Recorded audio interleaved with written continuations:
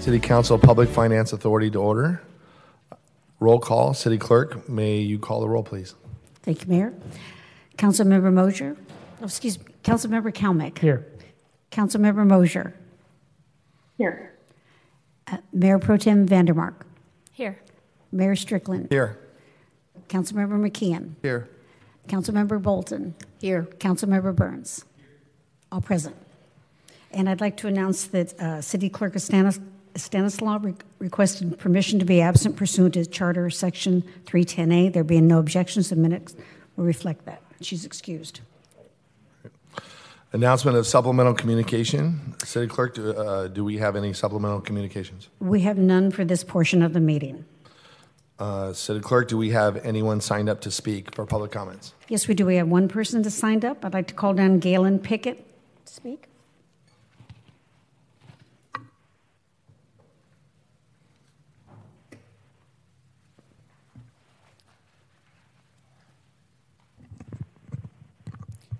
Well, good afternoon, and first, let me say that I do keep Christmas as a holiday, and if you do as well, I hope you have a merry and a meaningful Christmas. Secondly, having the opportunity for an ordinary citizen to address his governance, to petition for the redress of grievances is such an American and foundational element of our governance that it's in the First Amendment to the Constitution, the fourth of the enumerated rights. So I'm grateful for the opportunity to address you tonight, and my grievance is not that grievous today. What I wanted to speak about was item 29 on the agenda that you'll be getting to in about 2 hours, I expect. This agenda item mentions a 90-day plan for dealing with homelessness in the city, and I just assumed that this was campaign puffery, smoke and mirrors, but the text of the item makes it clear that this plan actually exists, and it's the work product of a public employee of this city, former Chief Rob Handy. Now, as a citizen of this city, as a property owner in this city, as a voter in this city, I've got the right to see the work product of the people I'm paying to do the work of governance. So I would very much appreciate seeing this plan. And it could easily just be added to the agenda as a link. You must have it in an electronic format because part of the item is that this plan is going to be transmitted to Chief Para, and he's going to develop his own 90-day plan based upon it. Now, the reason I want to see the plan is not to pick holes in it. It's not to hold anyone to account, really. The way a plan works is by the cooperation of everyone involved in its execution. I want to see what's in this plan so that I can help it succeed. I've been volunteering in various homeless service organizations in the city since 2019, and credited or not, no one that I work with wants there to be anyone miserable living in a park. No one I'm working with wants anyone, any fourth grade kid, any fifth grade kid, to be doing their homework in a car, trying to keep their classmates from knowing that they don't have a fixed abode. So this is super easy. The city clerk's office is very capable of just adding these sorts of links to an agenda, even while a meeting's ongoing. I've seen it happen.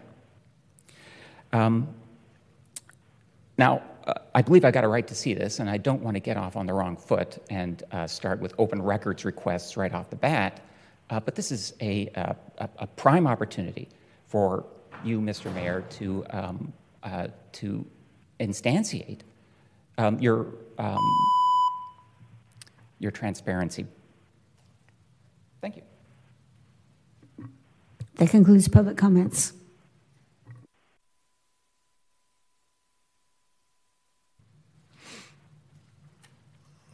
Okay.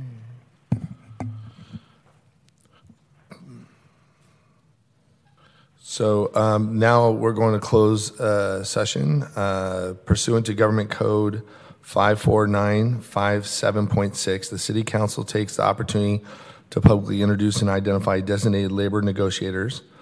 Our city attorney is home ill with COVID, so he will not participate today.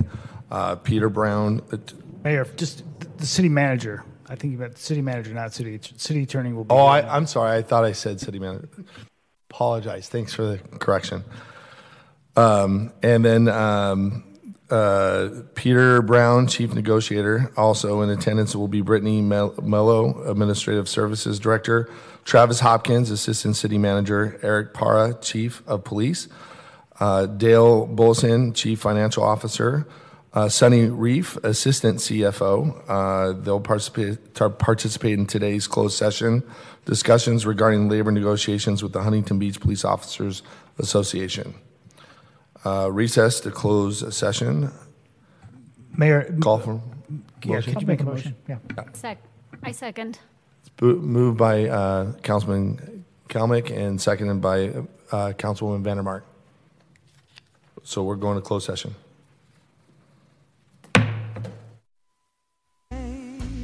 Everybody's sleeping, all is peace, and I'm still hanging round in a house that's filled with lights, walking through a midnight wonderland. The wise man keeping watch, now it's midnight, and though it's cold outside, we're staying warm. And the star will always shine. It's the season for all time, walking in our midnight wonderland. The fuss and hustle of yesterday's gone. Now let us focus on the holidays, having fun, coming together with the family and friends. A gift that's heaven sent, is heaven sent to you and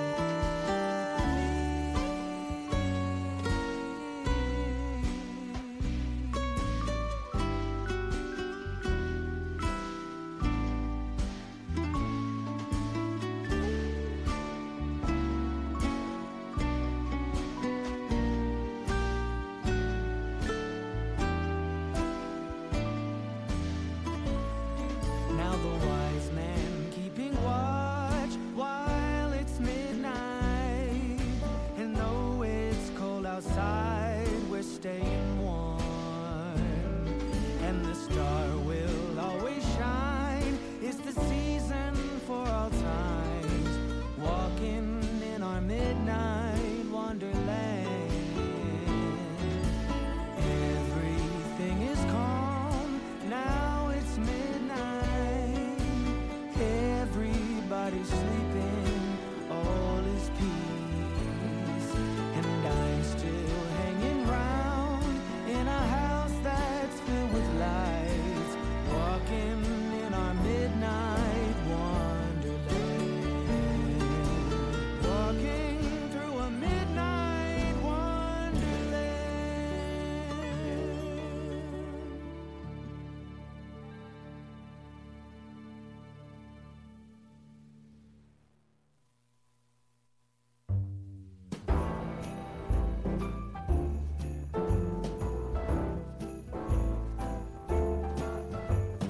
Here we are, a cold December night, snowflakes fall, wonderful, magical. It's that time when everybody smiles, eyes are shining bright. I still remember how I used to feel. Look at us now, walking around in the snow. We do it in a very Christmas way. Soon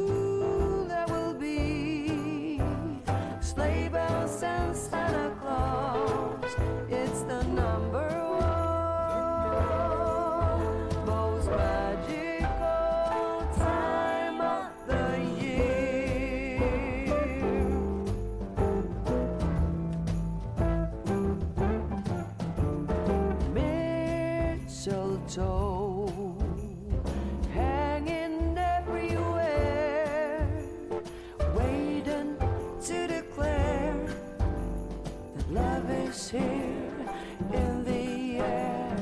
We can stroll side by side all night. I'll hold your hand so tight and always remember the way that we feel. Look at us now, walking around in the snow. We do it in a very Christmas way. Soon there will be sleigh bells and Santa Claus. It's the number one most magical time of the year.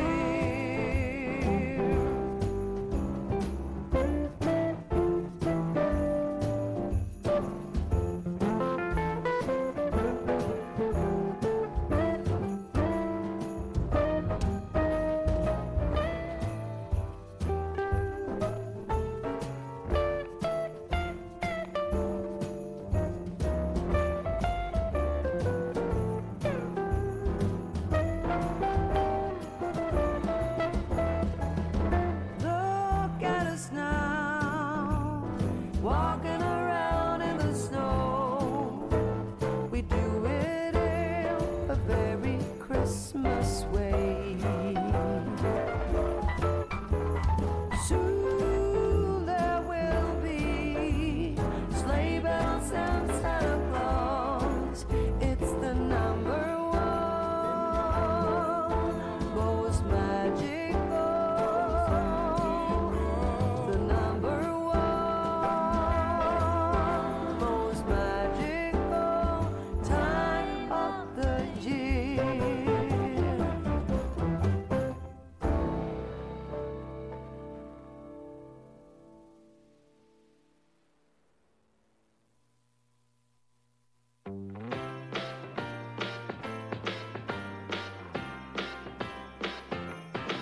Come on in, come on up, come on over for the merriest time of year. Come on up, come on in, get together for a good time. Smile, my dear. Come on in, come on up, come on over. We'll be dancing round the tree. So let us have a swinging Christmas, just like 1, 2, 3. We know the time is short. We blink and then it's gone. So we better make the most of what we've got. So take your neighbor by the hand and join the dance parade before the clock strikes and it's all too late.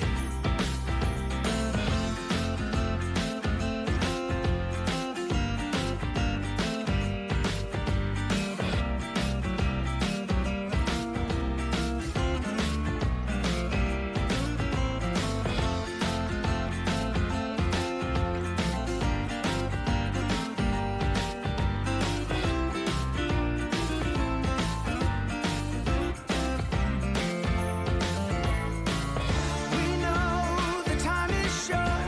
We blink and then it's gone. So we better make the most of what we've got. So take your neighbor by the hand and join the dance parade before the clock strikes and it's all too late. Come on in, come on up, come on over. It's the friendliest time of year. Come on up, come on in, nothing better than to give the gift of cheer. So come on in, come on up, come on over. We'll be singing all these songs. So let us have a swinging Christmas, just like 1, 2, 3. Ba ba ba da ba ba ba ba da ba da ba ba da. Ba ba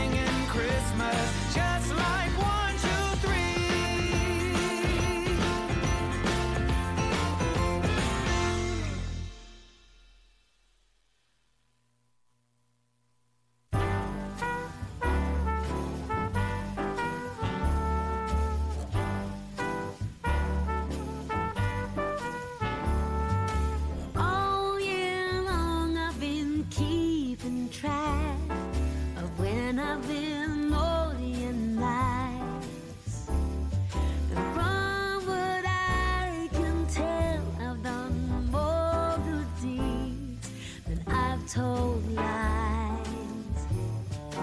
I can only hope that Santa Claus and my records agree.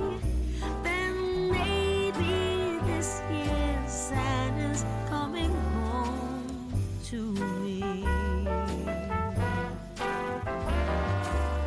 I have found the perfect tree and dressed it to the nines. I've even made little gingerbread Santas. There's nothing left to chance. This year, Santa's coming home to me.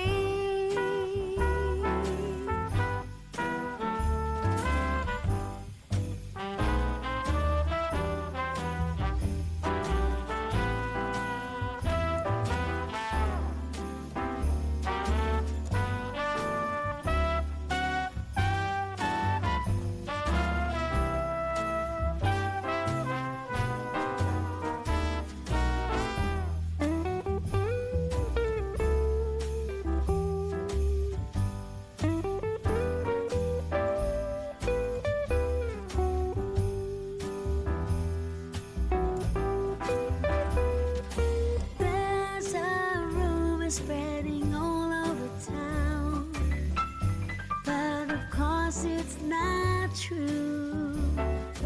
They say Santa ain't coming around. Trust me, I'm waiting up for you. Coming down my chimney on Christmas Day will be a sight for eyes to see. This year Santa Claus is coming home to me. Yeah, this year Santa Claus is coming home to me.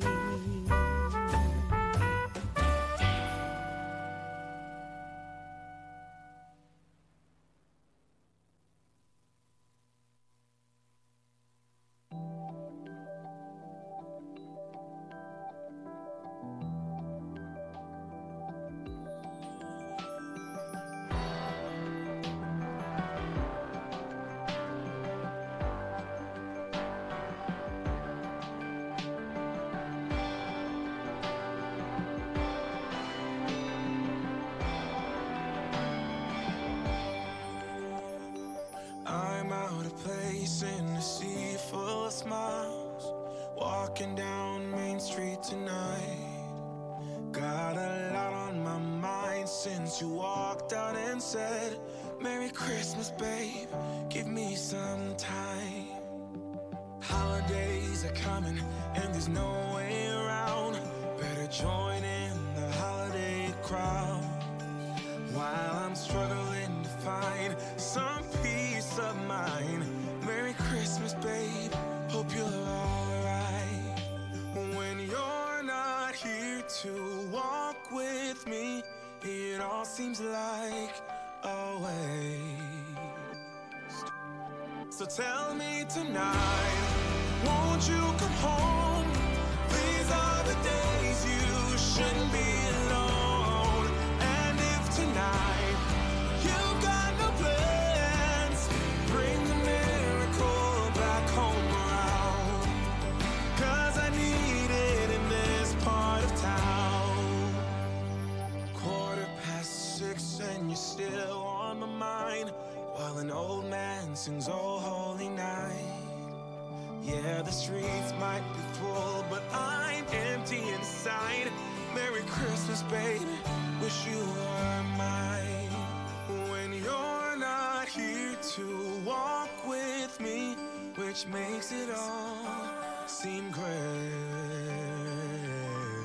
So tell me tonight, won't you come home? These are the days you shouldn't be alone. And if tonight you've got no plans, bring the miracle back home around. 'Cause I need it in this part of town.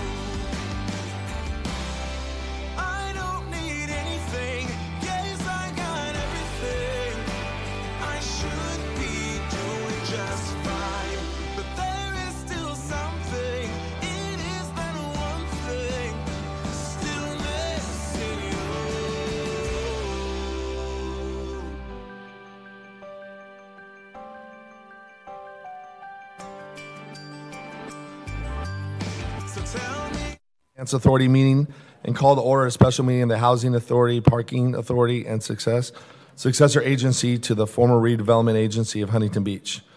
Roll call. City Clerk, can you please call the roll? Yes, Mayor. Councilmember Kalnick. Aye. Councilmember Mosier. Here. Mayor Pro Tem Vandermark. Here. Mayor Strickland. Here. Councilmember McKeon. Merry Christmas and Happy New Year, HB. Councilmember Bolton. Here. Councilmember Burns. Here. All present, and City Clerk of Stanislaus requested permission to be absent pursuant to Charter Section 310A. Thank you. Thank you, Clerk. Pledge of Allegiance will be led today by Councilman Casey McKeon. Please stand. Please stand, everyone. Ready to begin.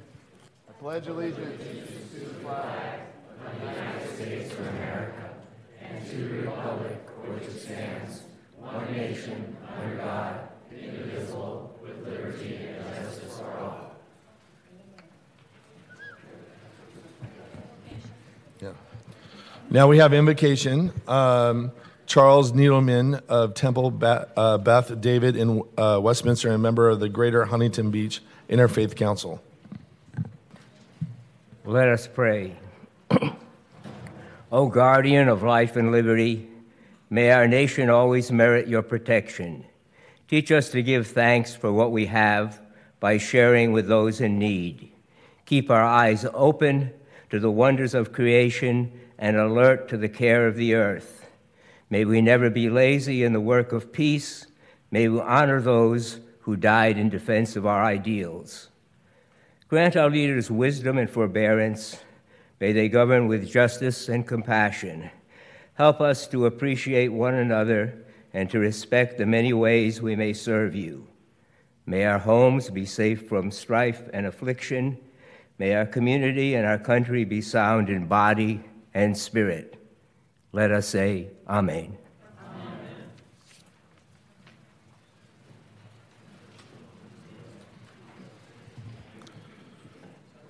Thank you.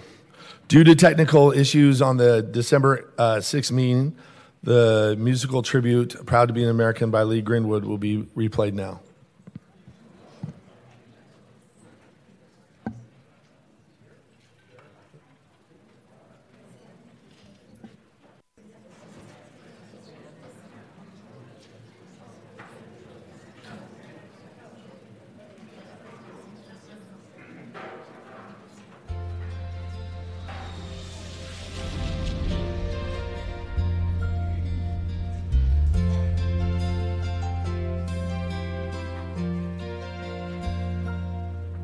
If tomorrow all the things were gone I'd worked for all my life, and I had to start again with just my children and my wife, I thank my lucky stars to be living here today, 'cause the flag still stands for freedom and they can't take that away.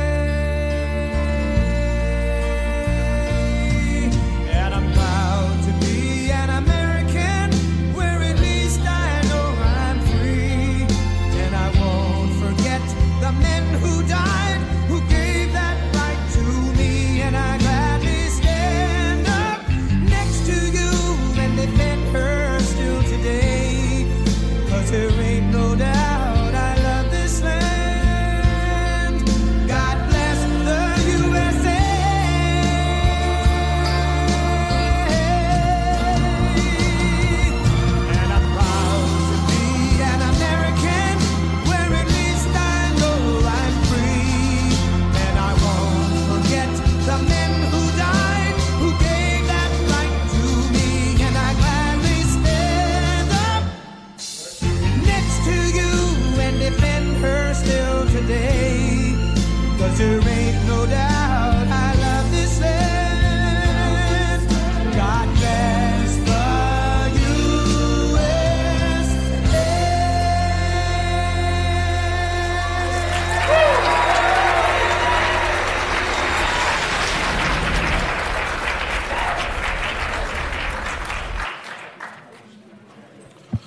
Closed session report by City Attorney Michael Gates. City Attorney, do you have anything to report? Thank you, Mayor. Nothing tonight.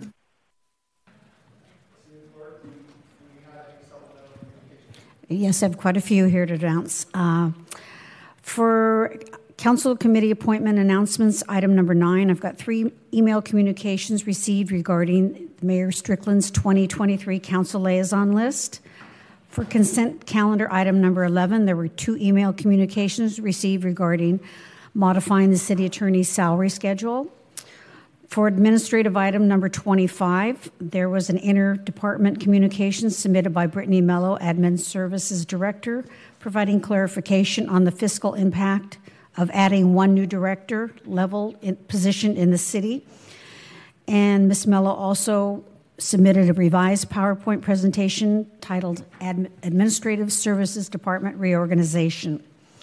Then the rest of the items were all for council member items that were received. For number 26, there was a letter from the American Civil Liberties Union Foundation, the First Amendment Coalition, regarding an anonymous reporting of code enforcement complaints.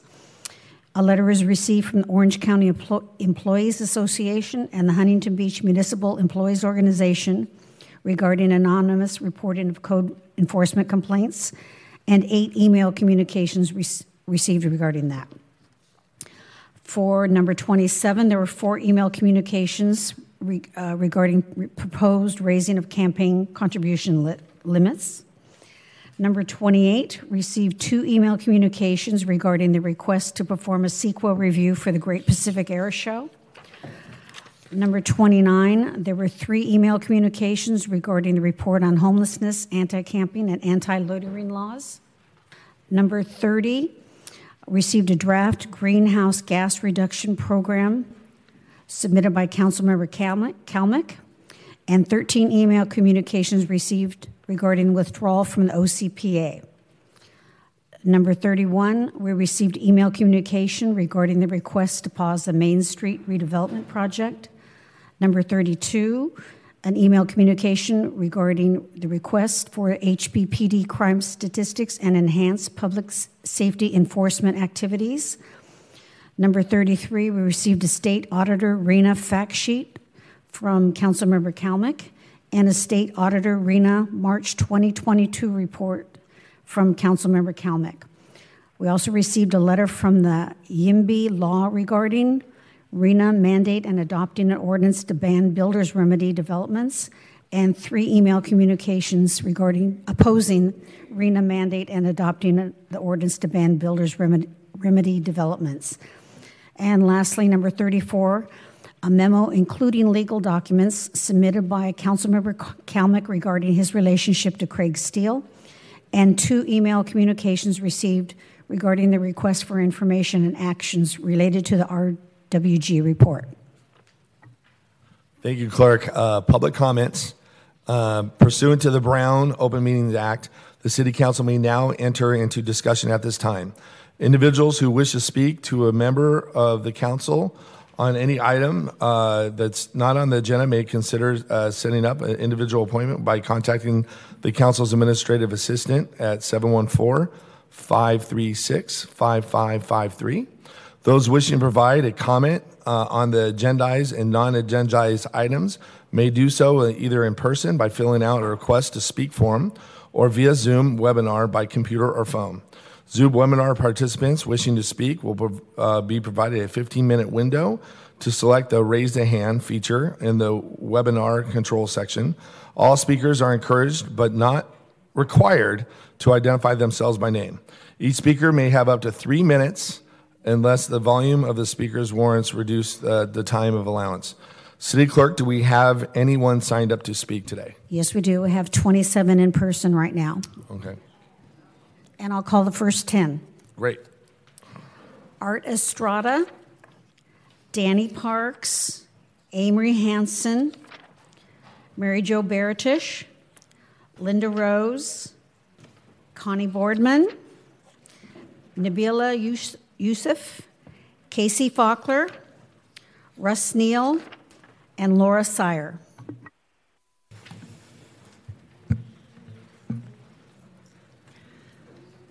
I guess I'll go. Good evening, council members. and Mayor Strickland. My name is Connie Boardman. I served on the council for 8 years and twice as mayor, and this experience has caused me to have concerns over a number of the council items this evening.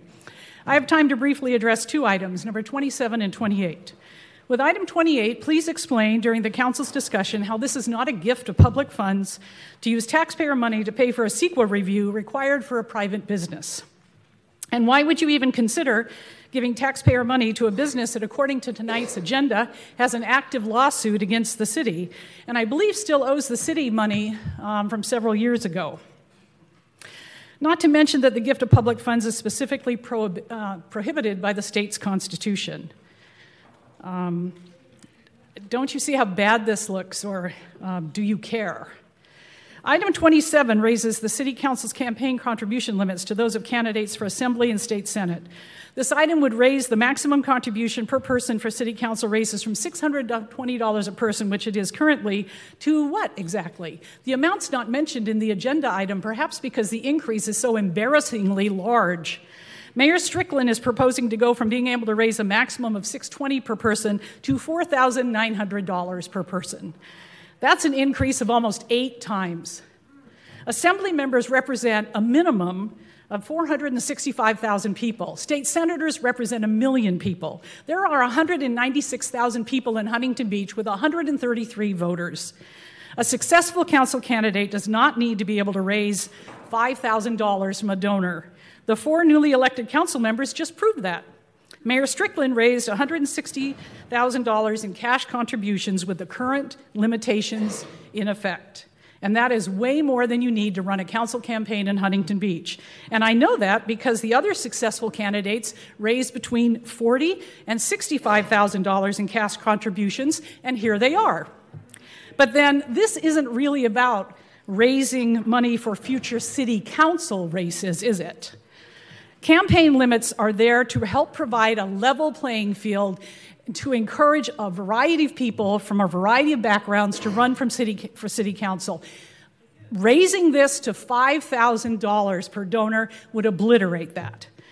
Wanting to raise almost $5,000 per donor for a council campaign is one of the new that is one of the new majority's first agenda items, is an indication to the people of the city as to where and what your priorities are. Proposing to use taxpayer money to pay for a politically connected private business expense is another indication of where your priorities are. And they're not with the average member of this community. You've made it shockingly obvious very early that your priorities are with your own self-interests. I would love to be wrong, so prove me wrong. Vote no on number 27 and 28. Thank you.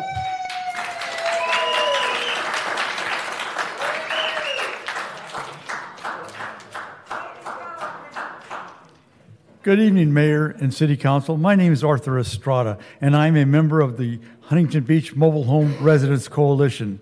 And I'd like to ask you tonight to listen to the speakers on the Zoom who are not well enough tonight to attend. And I'm concerned about the mayor's appointment of Casey McKeon and Gracie Vandermark as City Council liaisons to the Mobile Home Advisory Board. Both selections received campaign contributions from the Manufactured Housing Education Trust Fund, or MHET, an industry group dedicated to the interest of mobile home park owners to the detriment of the mobile home park residents. Worse, one of the campaign benefactors of the 2 proposed council liaisons sits on the Mobile Home Advisory Board. How is that not a conflict of interest? How does that not give a perception of bias? Normally, we would take the objection to the full city council, but the incoming council majority all received similar campaign contributions from the support of MHET. And we could take an objection to the city attorney, but he also took campaign money from MHET and might allow may allow an appointment to previously unqualified Vicki Telly from MHET to serve on the Mobile Home Advisory Board. That's just doesn't seem right.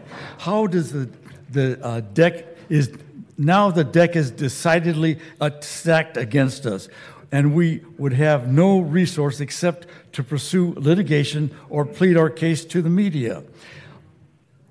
I don't know if the mayor and the city council majority care about the effects of priority, but these selections are ill-considered at best. We urge you to appoint 2 new council liaisons who are not conflicted and who would provide full representation and fairness. Thank you.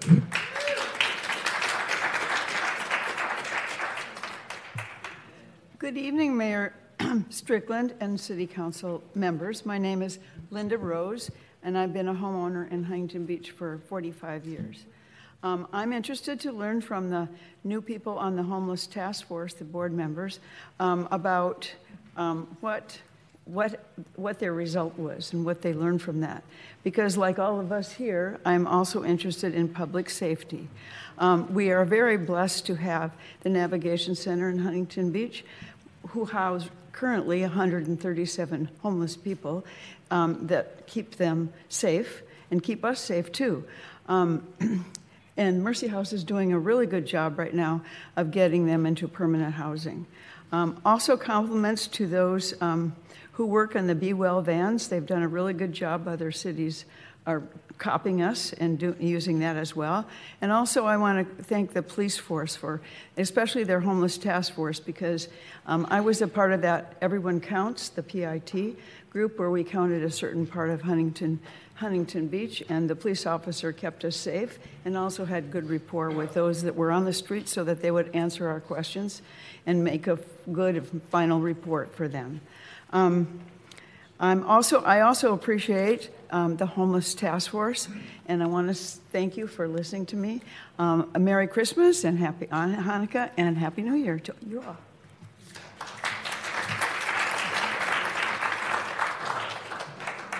Good evening. My name is Nabila Youssef, and I would like to congratulate all of you on a very well-run campaign and being elected.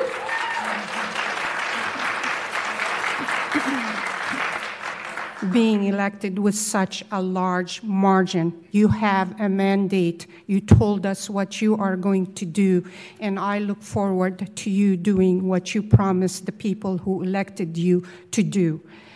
I would like to also address 2 points only. The first one is the anonymous complaint item. I totally support it. From my own experience, a high percentage of these complaints are harassment.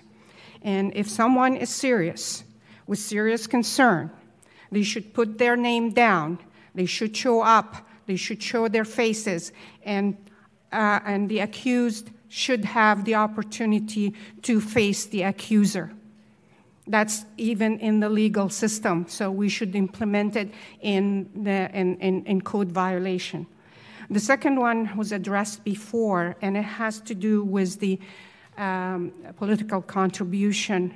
We've seen what happened in Georgia. We don't want that obscene amount of money being spent on election. As an individual with limited means, I want my voice to be heard.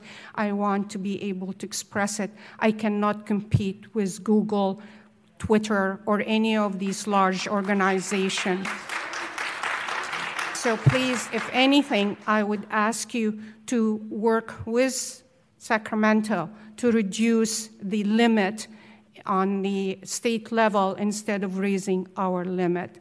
And finally, I would like you to look into the word equity and remove it from anything, because as a woman of color and in a field of engineering, I was always fighting for equality, never equity. I don't want anyone to guarantee my outcome because of my skin color.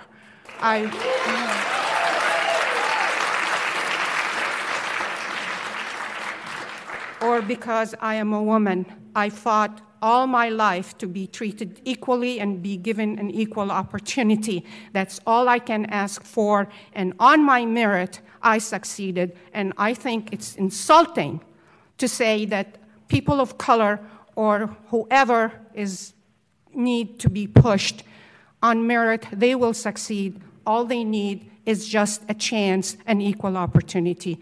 Good luck to you, because even with the smartest people and the well-intentioned people, you still need some luck. Wish you the best.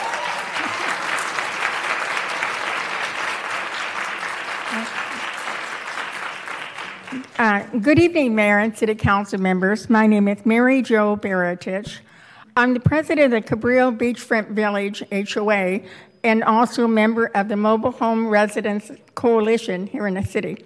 And finally, I'm a member of the Mobile Home Advisory Board. I'm concerned about agenda item number 27, submitted by Mayor Strickland. Yes, we are the fourth largest city in Orange County, but our municipal code 2.07050 already allows for a reasonable limit on monetary contributions to candidates. Independent contributions are different. Requesting the amount to be raised up to contributions for Assembly and Senate limits, which is currently $4,900, is not really reasonable for a city of our size and capacity. Our local city candidates are only running for positions in our city, not campaigning throughout the entire Assembly and Senate districts, which considers a lot of people. The other three larger cities can be compared. Anaheim, with a population of 347,000, allows $2,200.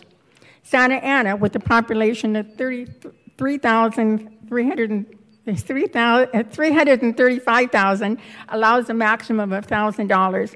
Irvine, with a population of 260,000, allows a maximum contribution of $550.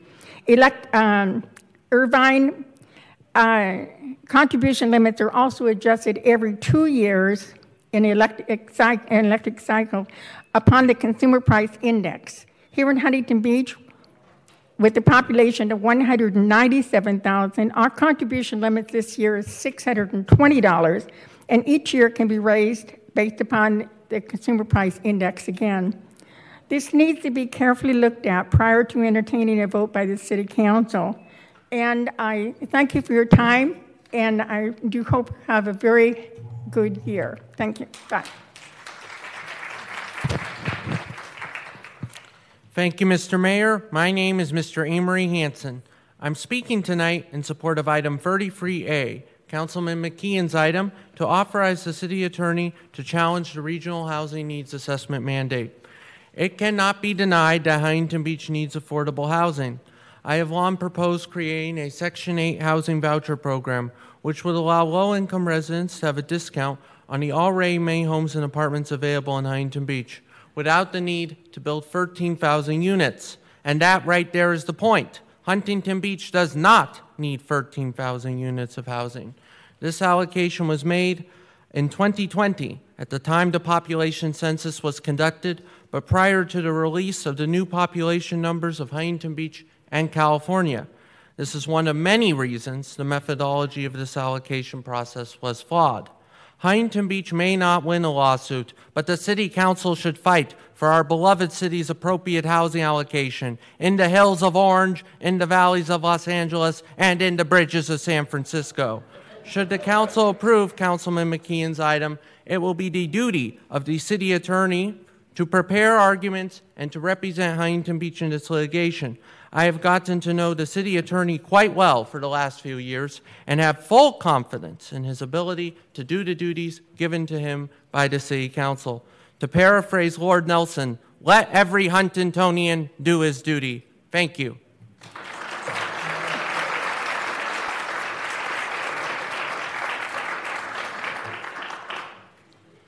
Good evening, Mayor and City Council. My name is Danielle Parks. I'm actually speaking on behalf of Carol Rohr and the rest of our organization.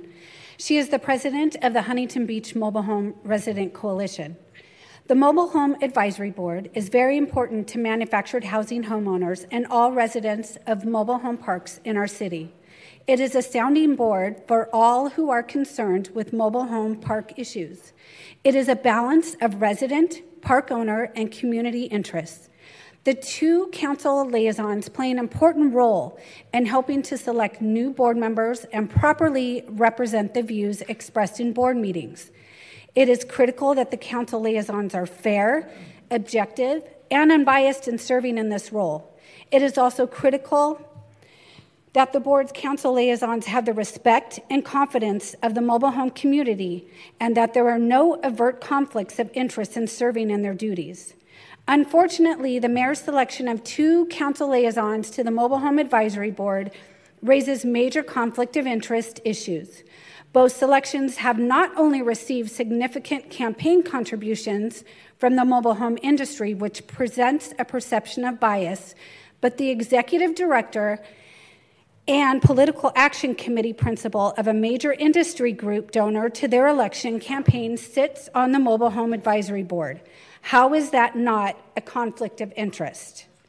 In addition, both liaison selections appeared to be indifferent, if not adversarial, to the best interest of mobile home park residents. Our group respectively requests that the mayor select 2 new council liaisons to the Mobile Home Advisory Board who do not have conflicts of interest, who do not have demonstrated ties to one side of the board, who have not received campaign contributions from this side, and who would provide fair and unbiased representation for the mobile home community in our local government. Thank you.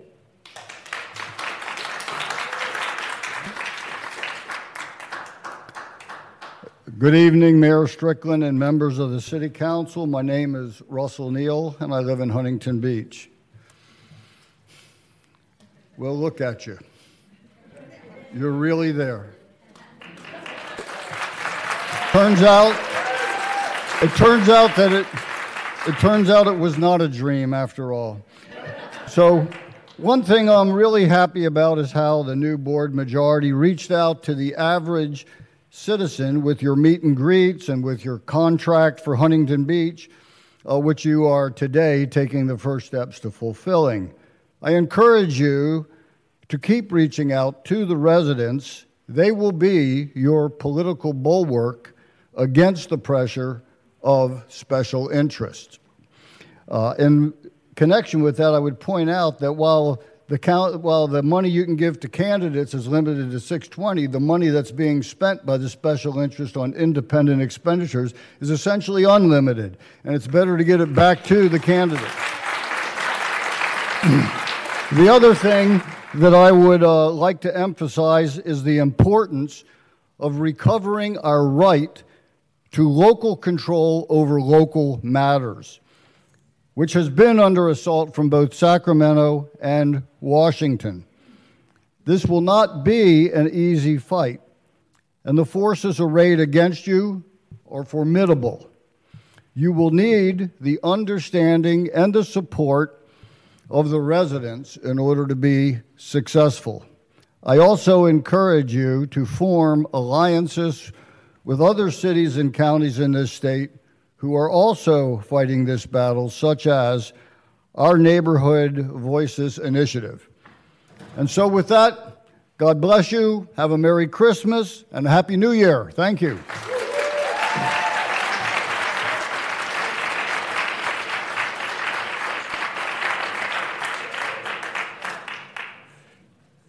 Awesome applause. My name is Casey Faulkner, and welcome to the new board.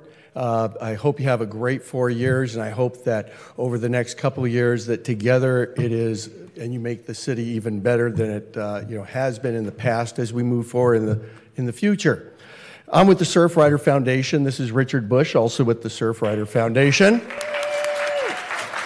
And together, the city and Surfrider Foundation has had a very special, bond over the years. Over 20 some odd years, we have worked closely together to keep our beaches, ocean, and waves clean. And we're hoping that we can continue to do that. And with that, I want to say Merry Christmas, Happy Hanukkah, Happy Holidays, and let's talk about something fun. And that is January 1st, we will have the 23rd Annual Surf City Splash. And that is an event that you are all formally invited to Richard has the invitations here, so he can get those to the Sergeant at Arms. You're all invited there. I know the Brown Act precludes us from talking, so what I want you to do is just get into your best diving suit to take a plunge in the ocean. No talking. You can use snorkels, though, to breathe if you want. Whatever it is, but that's what we're going to be doing on January 1st. And the whole community, you are all invited, and I want to see all of you there on January 1st. At the 23rd Annual Surf City Splash, because it's a great event, it's a great community event, and I know, thank you, Gracie, for, already, responding, and you are on the list of speakers right now for responding, so I hope you have something great to say. So again, we want to invite all of you there, and really this is just a public service announcement to start the fun and start the new year off right, and we hope to see everybody in the community there, because it is a free event. Zach's is providing a breakfast burrito breakfast, not for free, but you can sign up online at hbsurfcitysplash.com in order to pre-order a breakfast burrito and help us raise some money so we can keep the momentum going where Surfrider can help keep Surf City clean. Thank you, everyone.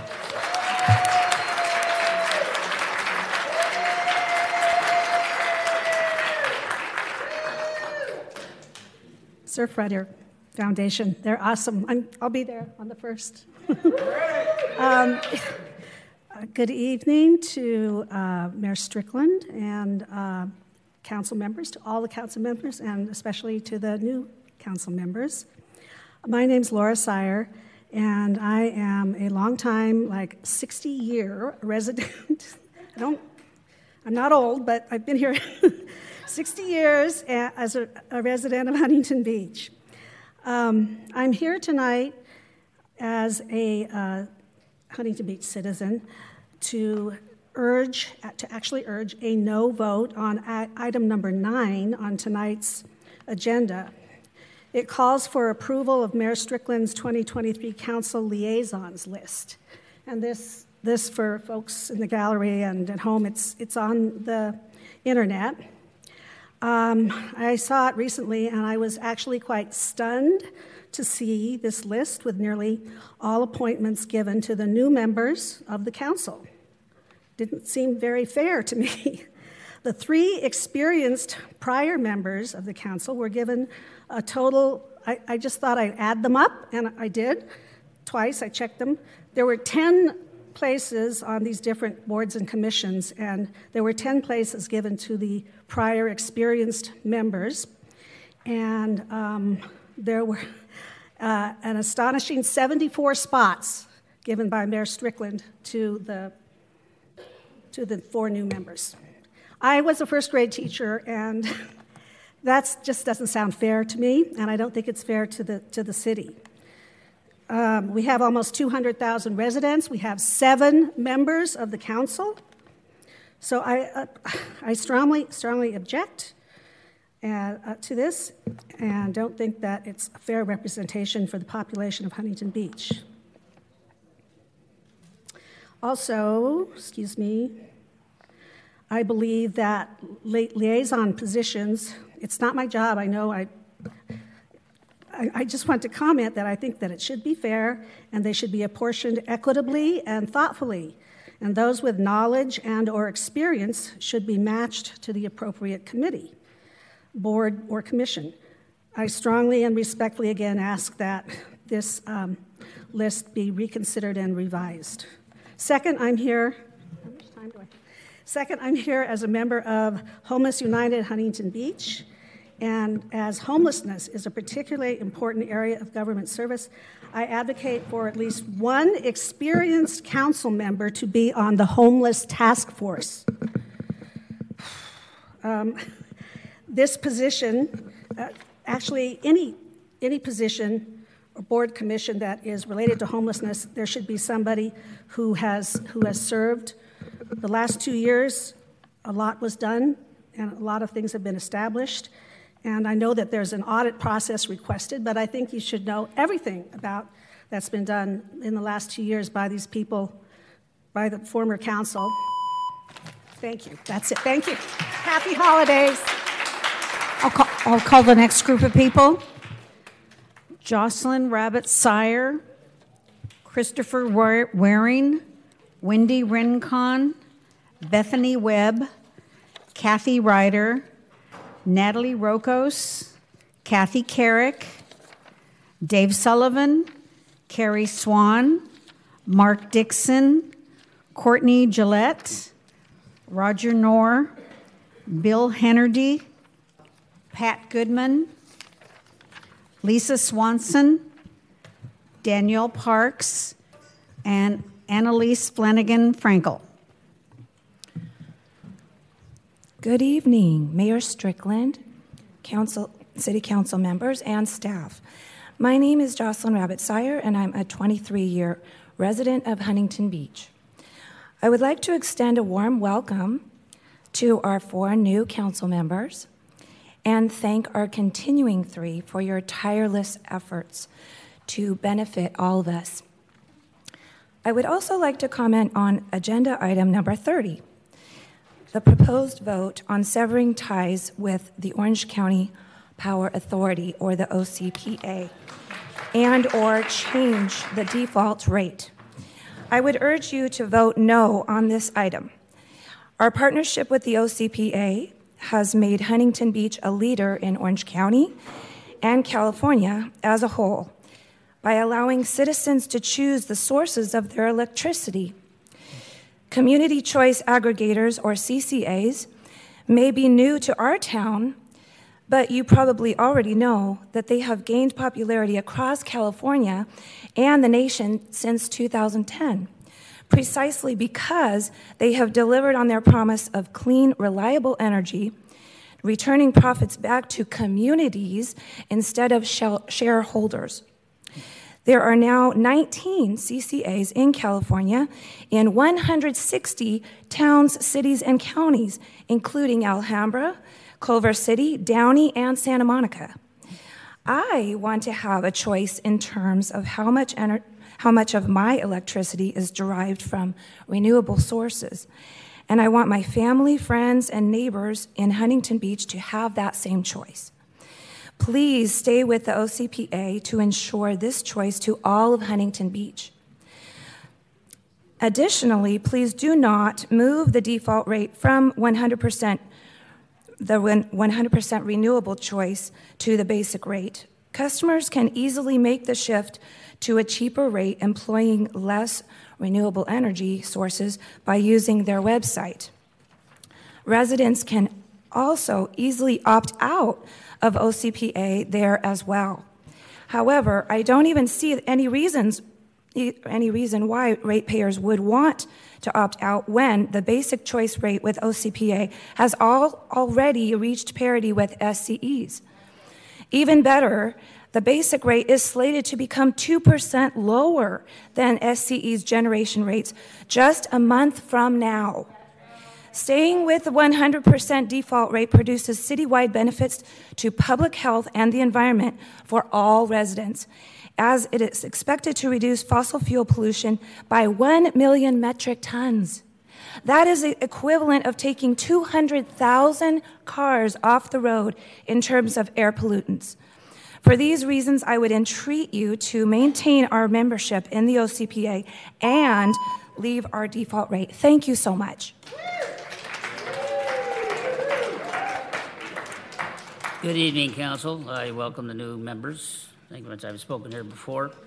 I'm going to speak about rent controls. Now, we have a lot of people that are talking rent controlled. I am a senior, some of the other people, but my family have been owners over here in Silver City Beach Cottages, which was formerly Pacific Trailer Park, for going into our 57th year.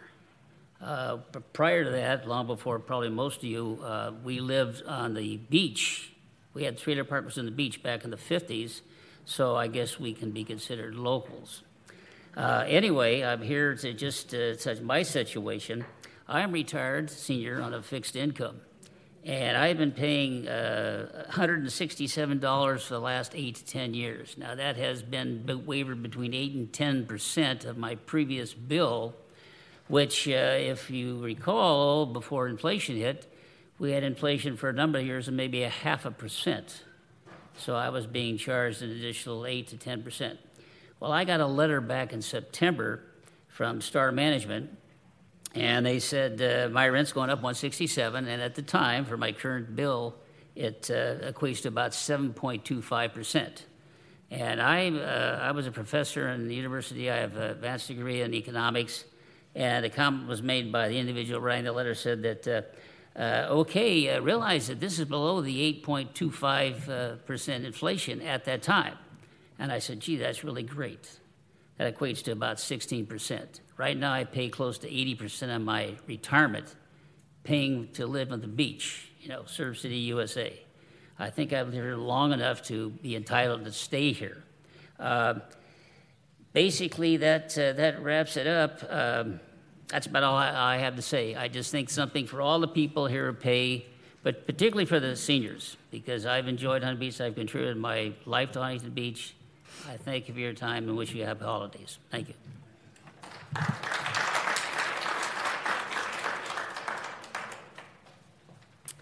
Hi, my name is Wendy Rencon. I'm a lifelong resident of Huntington Beach. I've attended Huntington Beach schools. I've raised my children here. I own a home here. First off, welcome to the new city council members. I've been in this position a number of times. I know that oftentimes what I have to say, your decisions have already been made. I'm deeply concerned over the liaison committee appointments. It feels extremely divisive. I think that is the last thing that the city needs at this point. I think that the imbalance of, as Ms. Sire said earlier, 10 appointments to 74.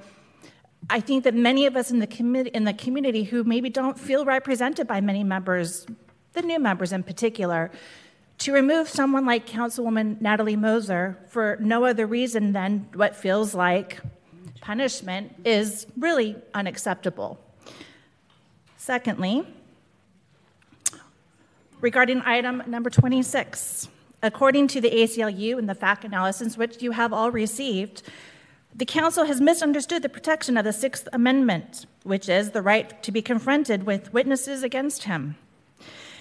To be able to anonymously file a complaint against the code enforcement as a woman, as someone who has had people show up at my door unannounced, uninvited, it feels, again, it could be a bit punitive. Mm-hmm. That list would not necessarily be private. So that means if I feel the need to make a code enforcement complaint, my name could be released to anyone. Mm-hmm. As a woman, again, I don't feel safe doing that. Does that mean I'm now no longer able to file a complaint? I don't think that's the direction the city council really should go. Regarding the item number 27, raising limits.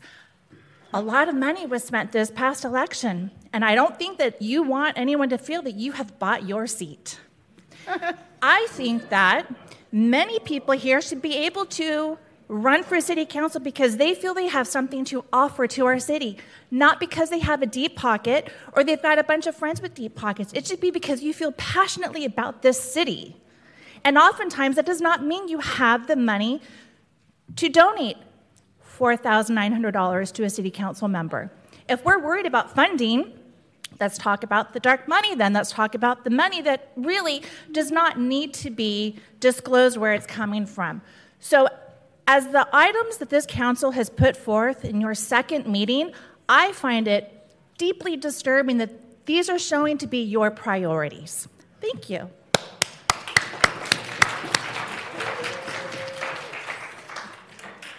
My name is Bethany Webb. I wanted to put my attention to Mayor Strickland, because I think that we should start there. I know you're new to Huntington Beach. You've been here 2 years, somewhere around there. Maybe about 2 years. I'm sorry, if you want to put that on record, that's what I read. So less than 3 years, can we agree less than 3 years you've lived in Huntington Beach? Okay. Well, the voters...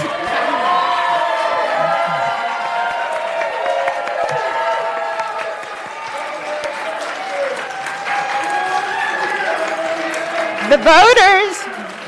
So, Is that going to continue on my time? Let me just continue on my time. I am a 40-year Huntington Beach resident. I am friends with the surfers. I'm sure you haven't heard of Billy Webb, but a lot of people that know my brother, who has been here and is a well-regarded part of this community. My husband, who's with me, is a well-regarded part of the biker community.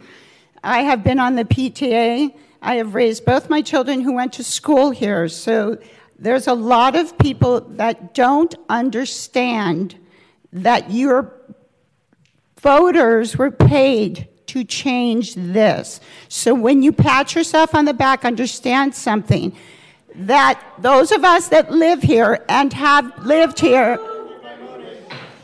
those of us that are from Huntington, that wanted to have unity, and the first thing on your agenda was to take somebody, a lifelong Huntington Beach resident, Natalie Moser, who had been on a committee for public relations, and put a known anti-Semite who has been labeled by the ALDL as an anti-Semite. That's what we're having. If you want to talk about it, and then if you want to raise the wage for Mr. Gates, that is not slander, that's the ADL. If you don't like what I said, check the ADL. The ADL has labeled Ms. Vandermark as an anti-Semite. Madam. That's what has happened. Madam, order in this chamber, or you're going to be removed. Order in this chamber. I will not tolerate that. All comments come through the chair. They don't specifically go to any of the council members. I was talking to you directly. Then talk to me directly, but do not address any of the other council members in a negative way. I did not. I said you selected an anti-Semite to replace somebody that isn't. That's unacceptable. Okay. And I would say that to any member that's being attacked. It's been affirmed by the ADL. The Anti-Defamation League has affirmed that she's. I'm just saying true facts. City Attorney Gates. I'm also going to caution the speakers. We do not tolerate defamatory speech. So refrain from making defamatory statements. Thank you. Okay, will do. So in my final thing, if Mr. Gates, since you decided to address me, if you want to get a raise, could we put an attachment that the $4 million as a homeowner in Huntington Beach, you have already wasted my tax dollars, that if you want to get a raise, can we take everything you lose in all of your baloney lawsuits back to us and pay the Huntington Beach residents back for our time? Thank you.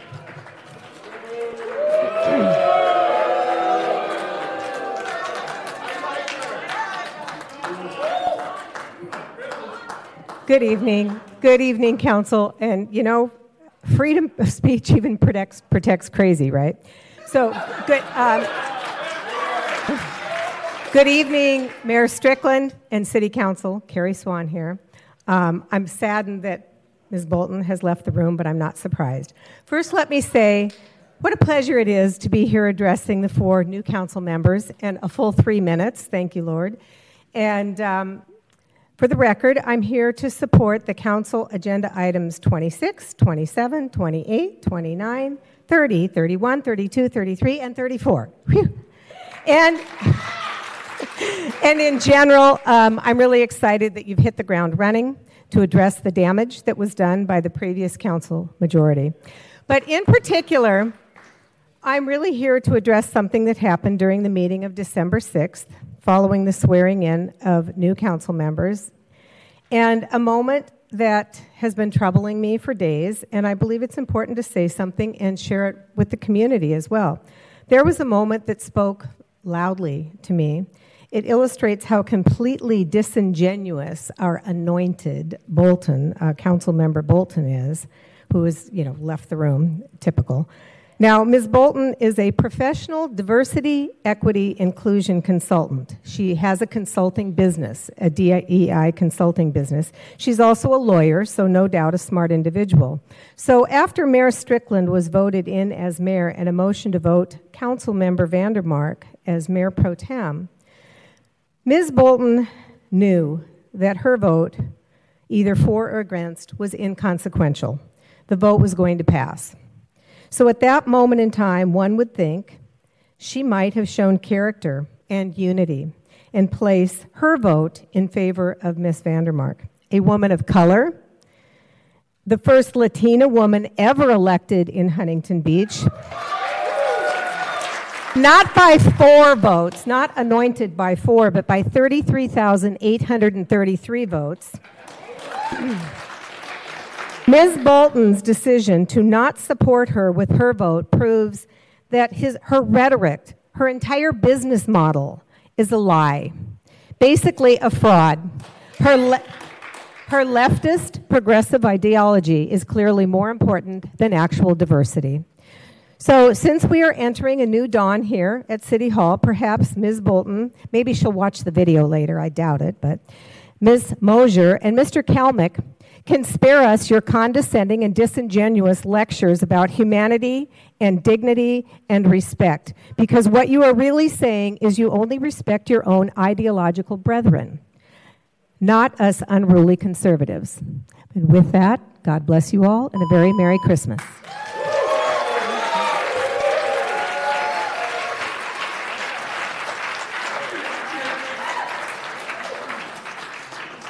Good evening, Mayor Strickland and council members. My name's Pat Goodman, and I'm a longtime homeowner here in Huntington Beach. And through my church, I volunteer for the Self-Help Interfaith Program. This is an all-volunteer program that serves homeless, employable adults. It serves about 6 to 8 adults at any one time, and it's been operating since the early 90s. I'm here tonight to speak about Agenda Item 29. This item requests staff to provide data on homeless services since the inception of the Navigation Center. Reports are definitely meaningful, and especially if you're making decisions, so I applaud that. But I want to put a little bit of context into the mix and note some history here that is also important. It was in 2014 that our city council engaged CityNet to perform a survey of the city's activities around homeless services. Most of the services like food, clothing, transportation, etc., were done by the faith community and nonprofits, and they still do. As a result of this CityNet activity report, the City Council approved a homeless task force, and I think it was unanimous, and they all had representatives on it. And they came up with, they studied the situation, all that kind of stuff, looked at local cities, best practices, that kind of thing. And one of the recommendations was to formalize the services that really were being performed by the police at the time. So, but a little bit more dedicated effort. And so the Homeless Task Force was initiated, I think, in about 2015. And around the time, I guess about 2018 or so, many cities were feeling the pressure from the courts to provide shelter for the unhoused. If they wanted to impose anti-camping laws, there had to be a place for unhoused people to go, which makes sense, right? There was pressure on all cities to have temporary shelters. Our 2019 council at that time approved a resolution that stated we were in an emergency housing crisis. This generated activity to secure a temporary shelter here in Huntington Beach. In late 2020, after 2 years of the emergency resolution, the shelter was opened. The site could accommodate up to 174 people, but because of COVID, the numbers had to be reduced to provide adequate spacing and ventilation, which not only was good for the individuals, but the community health at large.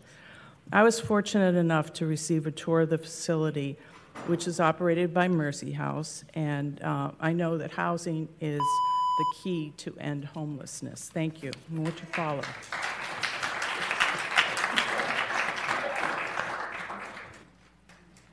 Good evening, Mayor and City Council members. My name is Kathy Carrick, and first of all, I have to say, as a 47-year resident here, I am very saddened to hear the defamatory comments made tonight, and that's just way over the line. Anyway, 6 weeks ago today signaled a fresh start for Huntington Beach. The last 2 years have seen some policies created that have sent us down a path we did not want.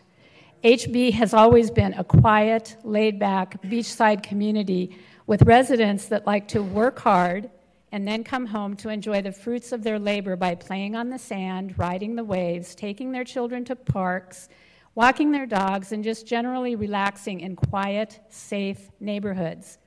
Now we have a chance to steer back onto that pathway and away from even more high-density development, more homelessness, and more crime. Our new council understands the true wishes of Huntington Beach residents, and best of all, they are willing to roll up their sleeves and act on our behalf. As is evidenced by the actions already taken and items already agendized, they are quickly jumping in with both feet to move boldly forward in reaching toward the goals they set for themselves. There has been some chatter about them moving too quickly. If any of you are asking yourselves, are we moving too aggressively? The answer is, heck no.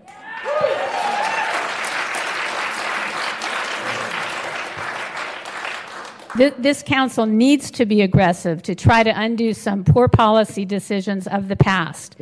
Can all of the damage that has been done be corrected? I don't know, probably not, but that should not stop us from trying. And with this council, we have the best chance that we have had in a very long time. During this Christmas season, a time of hope and expectation, the residents of Huntington Beach have new hope because of what our new council members have done. They have fought a tough battle against incredibly high odds.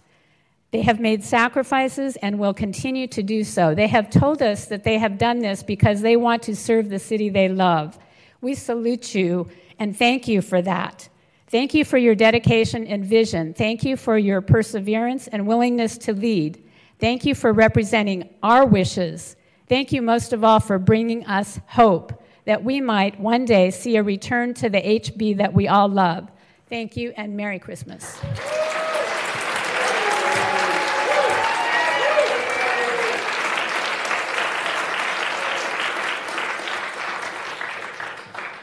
Good evening. My name is Lisa Swanson, and I've owned my home in Southeast Huntington Beach for 13 years.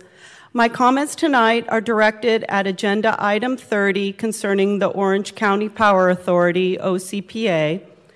I am very opposed to the city withdrawing from the OCPA and eliminating our freedom to choose our electricity provider and rate plan. I'm also opposed to immediately switching the city's facilities to the basic choice option.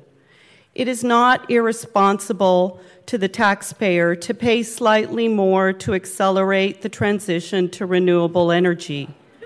We are Surf City and derive economic benefit and quality of life through protection of our beaches, ocean, and the air we breathe. Thank you for the opportunity to briefly offer my opinions, and I look forward to additional discussion on the topic of OCPA. Thank you. Good evening, Mayor, City Council, and fellow residents. I've been a voter and a homeowner in Huntington Beach since 1985. I know that the City Council has received supplemental communications regarding Agenda Item 26.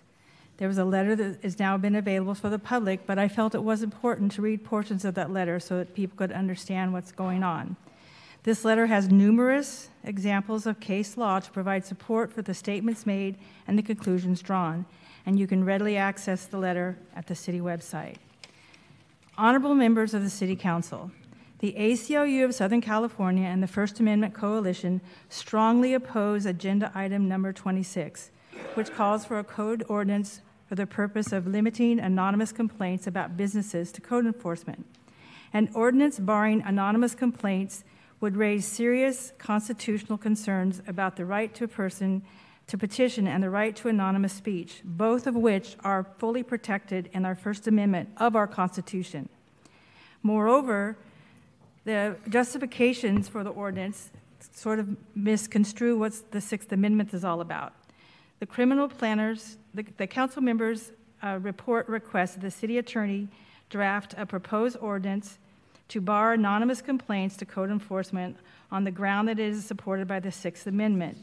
However, what the Sixth Amendment says is that you can have the right to confront someone in a criminal trial. There's nothing criminal about thwarting an investigation. As a matter of fact, the confrontation clause of the Sixth Amendment gives the accused the right again to hear when there's a criminal case. But it doesn't say anything about the fact that you can't make an anonymous complaint. As a matter of fact, it's protected by the First Amendment. Law enforcement and other government agencies routinely rely on anonymous complaints so that they can begin to gather evidence. If enough evidence warrants that there's a case to be brought, then of course everyone is brought forward and the evidence is presented. But if this opportunity to make something anonymous is not allowed, many violations will just go unreported because there are multiple consequences of making that kind of retaliatory remark.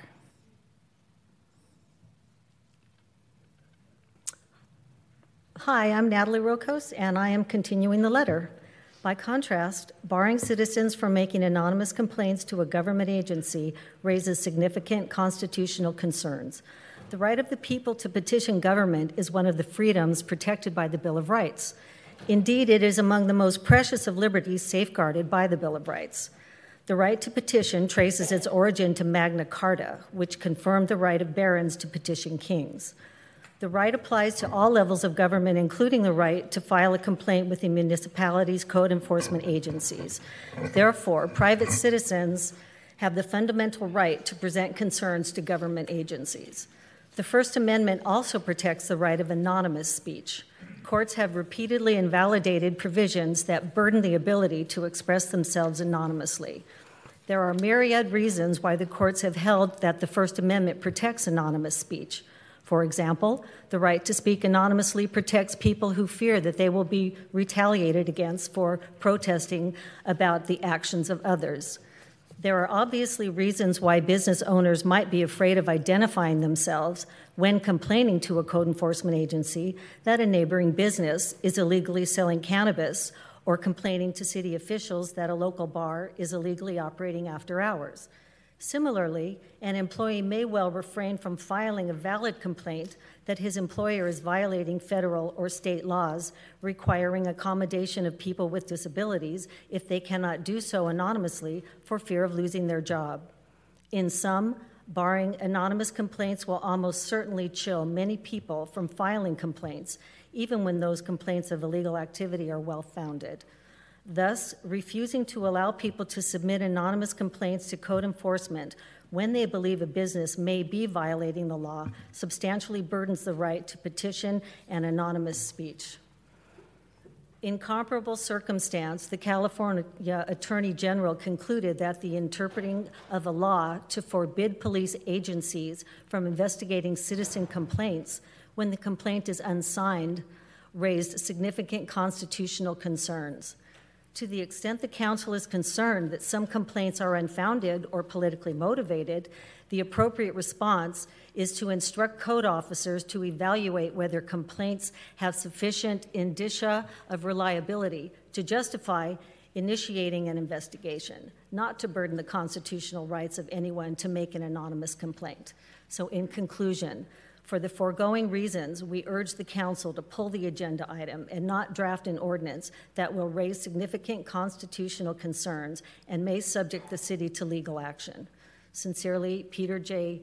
Iasberg, Chief Counsel, ACLU Foundation of Southern California. Thank you. Good evening, Council. I'm Dave Sullivan. Despite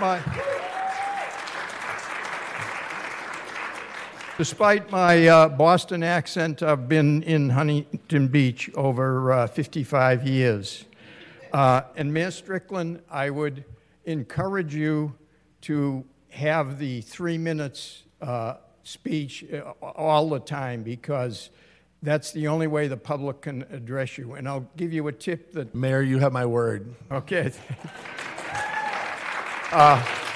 And I have a tip for you, because the first time I ran, Right off the bat, one of my big supporters came down to the podium, and he went beyond 3 minutes. And I said, I'm sorry, your 3 minutes are up, because it works both ways. Otherwise, you'd be here all night. So anyways, just a tip. I know that your three mutually elected colleagues are committed to giving Huntington Beach residents the opportunity to give your proper input, and therefore, as I said, I really would appreciate the 3 minutes. The previous council, except for my dear friend Eric Peterson, cut down the time of public comments. Posey started it by reducing it to 2 minutes, and then Del Glaze reduced it to 90 seconds. Nobody can give a rational comment in that time. I know that you and your newly elected colleagues encourage input from our lawn-suffering residents under the previous group. Madam Pro Tem Gracie Vandermark, you are my hero.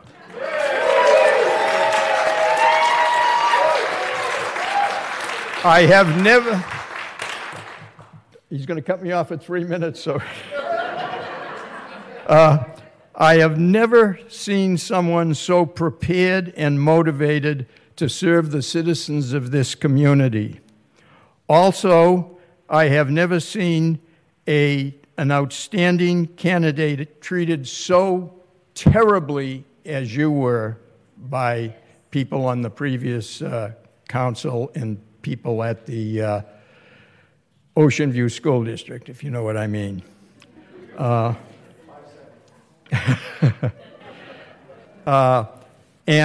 We should be celebrating the election of the first Hispanic councilwoman in Huntington Beach history. And also,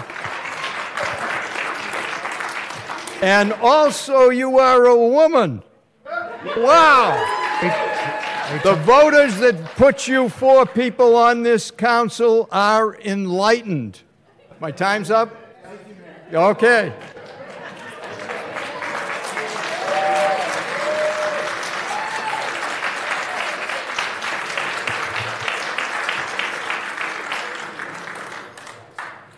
Good afternoon, Mayor, City Council, Mr. Gates. First and foremost, I'd like to welcome the new members to our City Council. I cannot believe what you all have accomplished in our city, and you should all feel very proud of what you accomplished. That was a very big deal. Mr. Gates, congratulations to you as well. Your continued support for small business within the community is greatly appreciated within the community. In regards to item 26, to code enforcement and anonymous reports, I would like to provide you with firsthand knowledge of how this harassment works. We have dealt with this harassment of our historic home on Main Street for the past 7 years. Since the proposed mural, several years, since the proposed mural at 602 Main Street, the Frontier Building. All documentation has been saved and can be provided to help with any type of criminal investigation that may take place. These individuals and their circle have sued us, filed a criminal case against my wife to go after her teaching credential, and other tactics, all for exposing the mural scam. What has happened to the corner market and Capone's is very concerning, and code enforcement cannot be used to weaponize and silence the community members. And this is firsthand experience.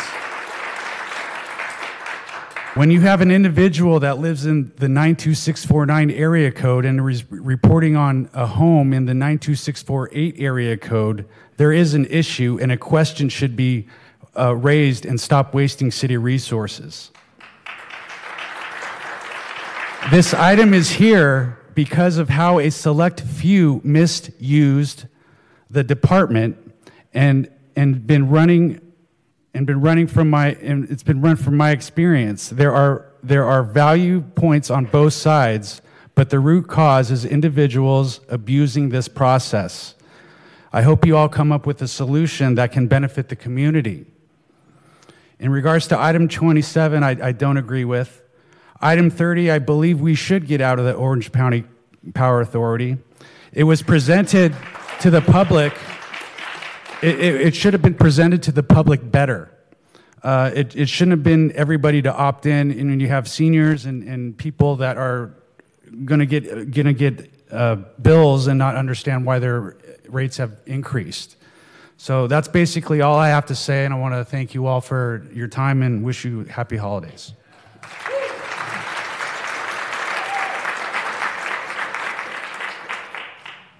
Hi. Congratulations to all of you. I'm very happy to see you up here. My name is Courtney Gillette. I am a lifelong resident of Huntington Beach. I'm also the Special Olympics liaison for the Huntington Beach Union High School District. I'm also the liaison for Ocean View High School, which is one of 8 schools this fall that got named to be a Special Olympics National Banner School. Unified Sports is a Special Olympics supported program that provides opportunities for students with and without intellectual disabilities to practice and compete on sports teams together. Within the Huntington Beach Union High School District, the schools have been competing against each other in basketball, volleyball, soccer, flag football, and track and field.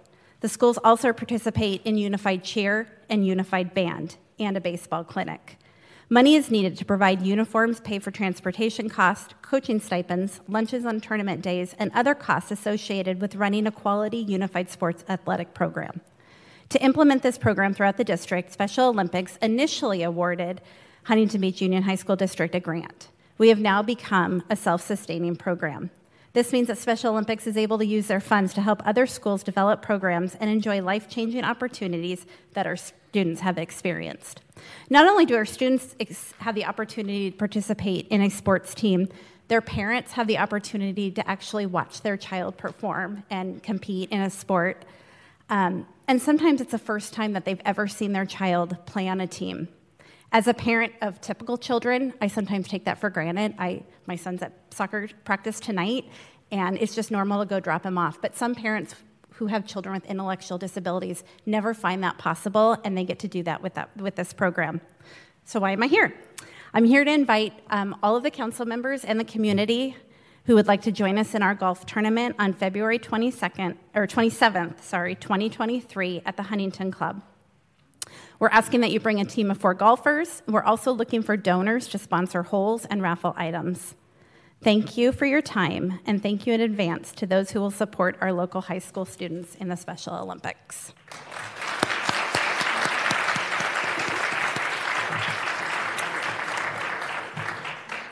Mr. Mayor, members of the council, good evening. My name is Mark Dixon, and for over 50 years I have paid property and sales taxes to support the programs in my city, and I've been especially pleased with the business growth and improvements those tax dollars have helped to pay for during the last 7 years in particular. To place my comments in context, I'll compare our city to Los Angeles, which has 18 times the square miles, 15 times the population, and 25 times the number of businesses as Huntington Beach. Yet our city attorney's compensation is currently 10% greater than that of the city attorney of Los Angeles. And now you're considering increasing it even more to make it more competitive, according to the agenda. By the way, it is already greater than the compensation of the office of the Vice President of the United States.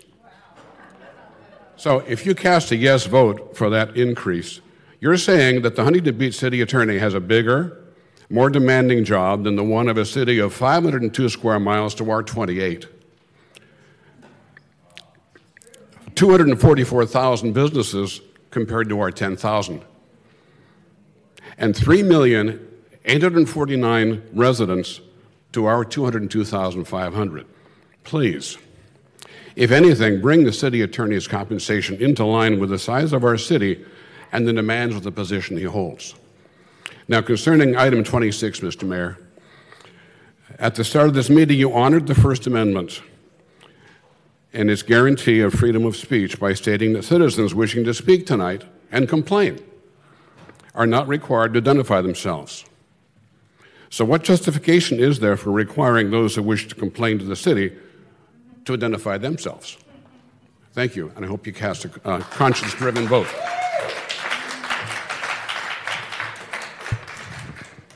Hello, congratulations, City Council members, for the new ones. Great. Please remember the adage, he went to politics to do good. He ended up doing well. Please do not do that. You're helping the city grow. And one of the ways to help the city, please do not rush into any of the approving any of the financial budgets or anything else until you look at them really closely. For example, the police department, $99 million a year. That is nuts. That is completely nuts. Afghanistan, their whole military is less than that. It's $99.50, but this is crazy. And they kept the whole U.S. at bay. Okay, please pay attention. $99 million is outrageous per year for the police department, and all the other budgets are crazy. And then our water bills keep on going up and up and up, and trash bills.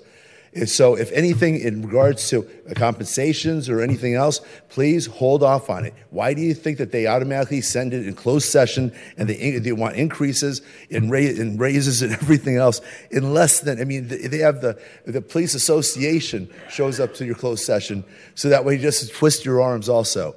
Please, please, please slow it down and look at the budgets because we can do a lot more things that are a lot helpful. They got a raise of $9 million just 2 years ago. $9 million every single year. It keeps on going up. And then we get a notice that says we have to pay more for our utilities. Come on. Please pay attention to it. And especially, the payouts are crazy. The city manager gets over $400,000. The city, so does $400,000 a year. A year. Same thing with the police department, the chief of police. $400, and then after 25 years, then they get it for the rest of their lives, and we have to pay for it. This is getting nuts. You guys have to stop this. They have $20,000. The police department now has $20,000 per year that they get for drone batteries. For batteries for drones. Please pay attention to this, and you got to put a stop to it, or at least hold off. Do not get your arms twisted behind your backs and say, you got to do it, you got to do it, you got to do it, because you don't have to do it immediately. Pay attention to it and see how much money we can save and we can help the people of Huntington Beach. Every single year, every single city, every county has to break even, okay? And if there's more money than they collected, they're supposed to return it. But instead, they make these new laws and all this where they save it for a rainy day and save it over here. They save it over here. And it's crazy. Our money is being pilfered away. The award ceremonies that you guys have here, they don't come over here for families and taking picture ops. It's because they get bonuses. They get up to $10,000, $20,000. Thank you. I'd like to call a late sign up, Mr. Paul Arms. Are you here?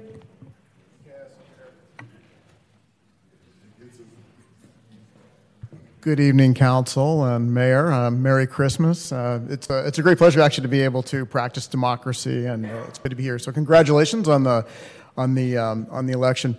The reason I'm here is to talk about the agenda item number 30. I am a super big supporter of renewable energy. So whatever you do, I hope you continue to support renewable. And I don't want to sound like a jerk, but we put 22,000 miles on our Tesla. In the last 18 months, we paid $23. $23 because we get free energy at my wife's work. But really what I wanted to point out here is something. One of my clients makes solar panels. They have a DoD contract for the Department of Defense. They put solar panels up in space. So they put solar panels on Mars with the Mars Ingenuity, the Mars rover. They put them on our NASA satellites. They put them on JPL. You have to have a security clearance to see it, but I bet as city council members you can go see it. It's pretty awesome. And so what I'm trying to say is it's pretty simple. If solar renewable energy is good enough for the Department of Defense, if it's good enough for NASA, if it's good enough for JPL, it has to be good enough for Huntington Beach. So, I mean, it really is amazing. As a country, we're putting helicopters on Mars being powered by solar energy. It's just beautiful. The other couple things that I'd just like to point out, when Governor Schwarzenegger was governor, the 1 Million Homes Initiative was a phenomenal success, huge success.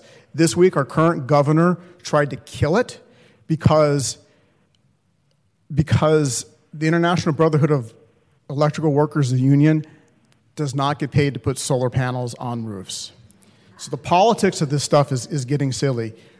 Rick DeSantis, governor of Florida, thank you. He's a big supporter. He vetoed the unions trying to stop putting solar on roofs. Renewable energy is a technology that works. I happen to love it. I love it's not just because of the technology, but the sun is free. The sun never raises its rates. It doesn't have a union. It doesn't answer to Wall Street. It doesn't answer to politicians. And, you know, it might wake you up in the morning, but it's not woke. It will never ask you what your pronouns are, right? So I really hope that whatever you do moving forward is you look at what the economic opportunities can be in Huntington Beach. I wish I had more time. I could share them with you. But it's a huge moneymaker across the state for cities and counties that actually charge people like me to power up their EVs. So thank you again. You guys have a Merry Christmas and a Super New Year. Mayor, I have 5 people on the phone with their hands raised, so I'll call them now. Okay, thank you. 1457. Go ahead, please. Hello, Council. Yes, can you hear me? Yes, we can. Go ahead. My name is Lisa Marquise. I want to first thank Council members Dan Kalnick, Natalie Mosher, and Rhonda Bolton, and former Mayor Kim Carr, Council member Barbara Douglas, for uplifting Huntington Beach as the welcoming coastal community that we are, for their positive leadership, often amidst difficult media reports about hate groups in Huntington Beach. Indeed, their work earned Huntington Beach the title of Best Run City, ranking #1 in the nation, as reported by the OC Register, according to Wallet Hub. They have earned the respect of this community, and Council members Kalnick and Moser deserved to be mayor and mayor pro tem, not disrespected, with tradition cast aside, in order for incoming members to appoint themselves. I encourage the incoming members to not mistake the spirit and wishes of this community, nor underestimate the gratitude most citizens of Huntington Beach have for the positive direction of our recent leadership. Huntington Beach does not need regressive action and power grabs that serve the personal interests of incoming members, such as Mayor Strickland, stacking liaison appointments, and removing Councilmember Moser, who has served this community so well. Or Mr. Strickland trying to ban anonymous citizen tips, now being called out by civil rights groups and exposing the city to costly lawsuits. Or Mr. Strickland proposing to increase campaign contributions for a city council run to sky's the limit that will serve him personally and not our community. Or Mr. Strickland having Ms. Vandermark serve as Mobile Home Advisory Board liaison with a clear conflict of interest. Or on the Homelessness Task Force, where she offers no direction to assist people in need. Or having her oversee the Huntington Beach Human Relations Task Force, a person whose actions have been denounced by the Anti-Defamation League as per the Orange County Register fact, part in disrupting another city's racial justice committee meeting where disruptors chanted slogans against Black and Jewish people. And these actions taken by you, Mr. Strickland, during Hanukkah. Lastly, I will say again that you underestimate the spirit of this community. I'm a little emotional. How safe and pleased the majority of residents who are not fairly represented in this chamber right now have felt with our positive direction in recent years, so much as to not expect a targeted campaign to return to negativity and exclusion. Continue down this road, and I, for one, am confident voters will make their voices heard again. Thank you. Jeannie Ferens.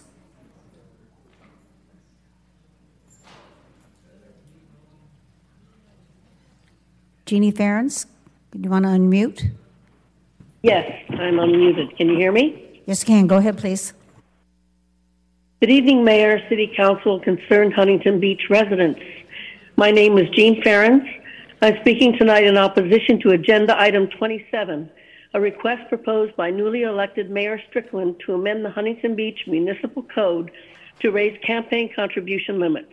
This item directs the city attorney to return at the next City Council meeting with an amendment to the city's Municipal Code 1, Chapter 2.07, to raise the contribution limit essentially from $620 to $4,900.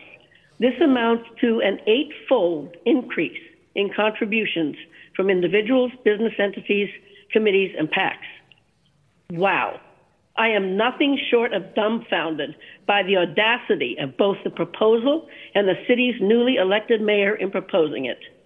The new council's very first proposal, an attempt to raise contribution limits, offers evidence of the new members' true concerns and their stunning admission that the issues they ran on, high-density housing, homelessness, the safety of Huntington Beach, were apparently no more than sham promises to get into office.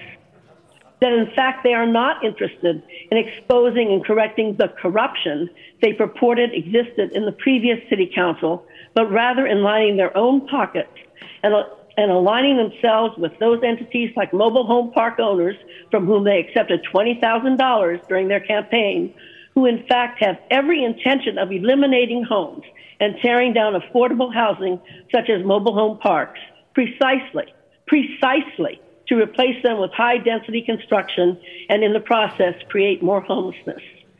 That their only intention is to serve the affluent. And as the overwhelming liaison committee appointments indicate, the newly elected members also have begun their own quest for power, something they condemned the previous council for. And finally, that sadly, those who believed their promises and voted for them have been duped and deceived and made fools of. I urge the mayor and city council to withdraw this proposal. I deeply urge the citizens of Huntington Beach to pay close attention to the pursuits and priorities of this new council, to hold them accountable to their campaign promises.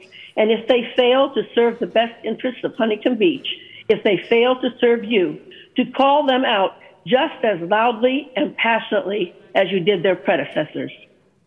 Thank you. Thank you. Scott Miller.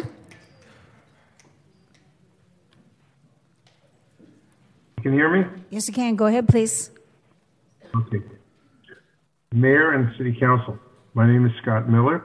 I am a resident of this city for in excess of 50 years. I've been an attorney for 47 years. I have been in large firms, medium firms, and small firms, and currently I'm a senior partner in a 7-man firm. I want to speak about Mr. Gates and his request for a raise. Mr. Gates sought this job. He was recently elected. Clearly, the salary was acceptable when he ran. I know that there was someone else who would have been glad to accept that salary. You ran on being real Republicans, all of you. Well, I'm 72, and I'll tell you what real Republicans were. They were fiscally conservative. Your job is to protect the taxpayer funds. It is not to reward Mr. Gates with a new outrageous salary. I had previously read that Mr. Gates' total package was worth over $400,000. $400,000. Have you costed out what his salary request is? It's over $500,000. and it will only go higher. You will be fiscally conservative with the fire department. You will be fiscally conservative with the police department. You will be fiscally conservative with the lifeguards. But you will make him the second highest elected city attorney in the state.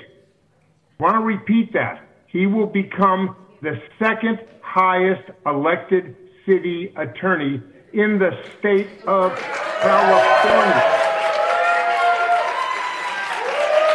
He will make more than the city attorney of Los Angeles. Have you done a comparison of other cities? Have you costed out what this will cost? He will become the second highest paid employee in the city of Huntington Beach. He supervises 11 attorneys. He supervises 11 people. 11 people. The police chief supervises far more. The fire department supervises far more. And you know, in the private industry, before a raise is given. Thank you. Okay, thank you. Cooper? Hi, everyone. My name's Cooper. I have to echo the Mobile Home Residents Coalition members' concerns. It's an obvious conflict of interest for anyone that received contributions from MHET to be a liaison to the Mobile Home Advisory Board. That's pretty obvious. The goal of the MHAB is to ensure the quality of life in mobile home parks. That's what it says on the website. You really can't do that when you take money from one side and pretty much ignore the other. So please appoint someone else that doesn't have an obvious conflict of interest. And then regarding 26, totally agree with the ACLU. I totally disagree with getting rid of anonymous code complaints. Seems to just kind of like benefit a few particular cases that people are talking about tonight. But generally, that it's not a good idea to get rid of that. Someone even said that you should be able to efface your accuser, which is just not a good principle. No, that shouldn't be the case. The campaign contributions limits raised. The first speaker said it better than anyone ever could, so just basically ditto her. I strongly oppose raising campaign contribution limits. Think about it soberly, everyone, please. Do you want more money in politics? Do you want more campaign contributions? Who's that going to benefit? Last, everyone Googled Monarch Nature Trail, Huntington Beach. It's a really cool program. First Saturday of every month at 9 a.m. they do planting trees, planting plants. So come out and we could talk about some of these things too. I'd love to talk about this stuff with other residents and get to know each other. That's it. Thanks. Thank you. Keith Diggs, go ahead, please. Yes, hello. My name is Keith Diggs. I am not the city attorney, and if my boss ever pays me $400,000, she done messed up. But I'm here to speak about something different. I'm an attorney with YIMBY Law. I wrote a letter on item 33 in opposition to the direction to tell the city attorney to prepare an ordinance against the builder's remedy. Letter speaks for itself. I just want to say, we don't see eye to eye on housing, and that's cool. Don't do this. It's so dumb. It's so dumb. If you do this, you're going to make it easy for me or one of my lawyer friends to sue and win and set a precedent, further strengthening the HAA that the city clearly opposes. So you want to file an action to challenge the RENA mandate? Fine. Resolution expressing discontent with the builder's remedy. Go ahead, but don't do this. It's a waste of everybody's time. Please don't make me sue you. Thank you. Bye. Thank you. That concludes the public comments. We do have two people still had their hands raised, but they came in way past the 15-minute cutoff. Great. Okay, so we'll move on. Thank you, Madam Clerk. Council committee appointment announcements. Do any of the council members have appointments that they would like to announce? Councilman Bat Burns. Sure, I'll announce 6 appointments that I have. For the Public Works Commission, Peter Rivas. Citizens Participation Advisory Board, Jeannie Paris. Community and Library Services Commission, Lolly McCarty. Finance Commission, Billy Hamilton.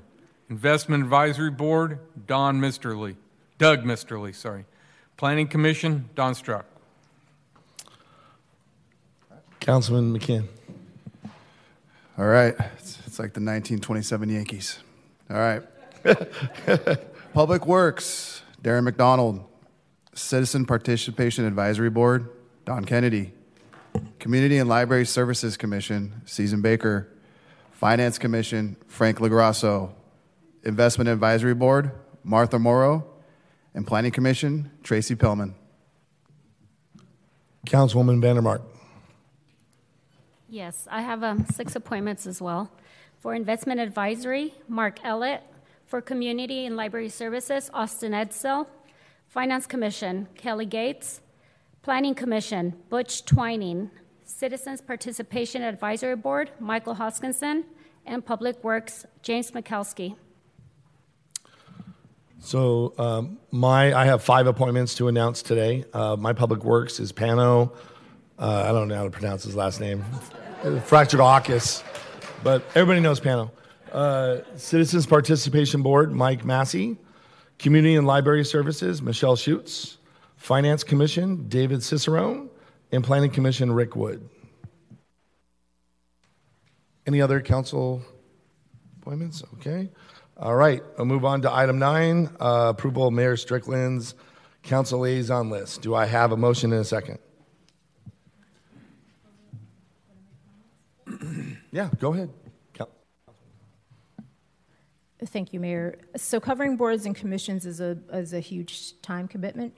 So I just want to say that the only way to do what's been suggested is for folks to miss a lot of the meetings, and I don't think that would do the city a great service. So thanks. Councilman Kalmick. Thank you, Mayor. I echo Councilmember Bolton's comments, but I would like to ask, since we're really not participating in any of our boards and commissions anymore, if we add back the reports from the boards and commissions so that the community can hear what goes on those boards and commissions, including some of the regional boards like Sand District and things like that. We'll hear back, Councilman, but they're going to be reported back in our minutes, and they're going to be written out. So instead of us regurgitating every item that was on that public meeting already, because those meetings are public, as you know, what I've requested to move the items along in our agenda is those council members, when they report back, they do it in writing and it'll be in our minutes. All right. I appreciate that, but I'll be making a substitute motion to include a limited time response. Thank you. Do I have a motion and a I second? actually want to speak as well. Sorry, my iPad isn't working properly to ask to speak. I apologize. Councilwoman. Go ahead. Sure. Really, I'll echo the other council members that already spoke. Ultimately, it's a huge, it's a great opportunity to be able to serve the community through these meetings, through these boards and commissions. I've made some of the best connections and relationships during that time, and really appreciate all of the public servants who serve on those boards. I do agree with Councilmember Bolton that it really should be spread out. You are losing a significant amount of institutional knowledge by not doing that. And more than anything, I'm just really disappointed in your decision. Thank you. Okay. Do I have a motion and a second on that? I'll go ahead and make a motion I have 2 tweaks on the list. One is that the vector control former council member Mike Posey's remaining in that seat. We're going to have to take some sort of action if we'd like to remove him. That's a separate issue that's not agendized, I don't think. And then the Power Authority term is only for 2 years, not for 4. So there's just a small correction on that. That was amended in the JPA. I think it's just a typographical error. So my motion amending those 2 pieces would be to add, is a separate motion. It would be to add back in during the public comment, during the agenda, a very small, maybe time-limited comment section for board committees that these members serve on. Thank you. I'd make a second for that motion. And I did have one more comment as well. Okay, actually more of a question. For the Personnel Commission, it indicates there that it's a 2-year term. So I just wasn't sure. That was my first year that I just served for personnel. If it's a 2-year term, if it's still at the ability of the mayor, I assume that it is, but wanted to confirm that to change that out. I would like to ask the city attorney that question. Yes, it is.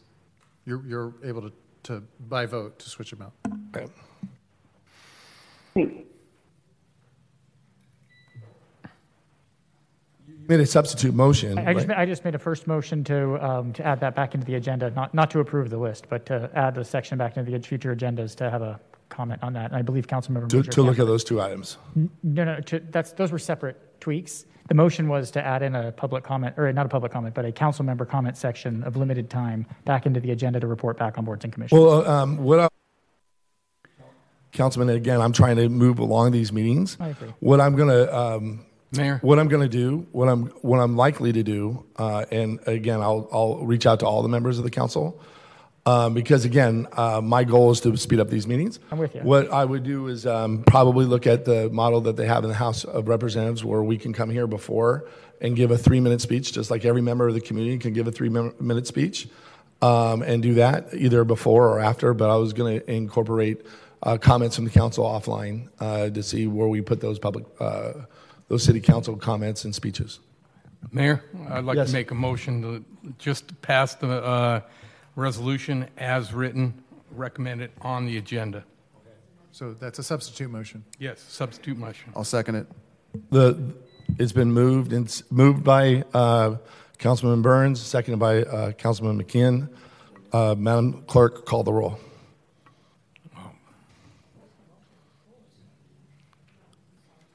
She's good. That was the substitute. But now,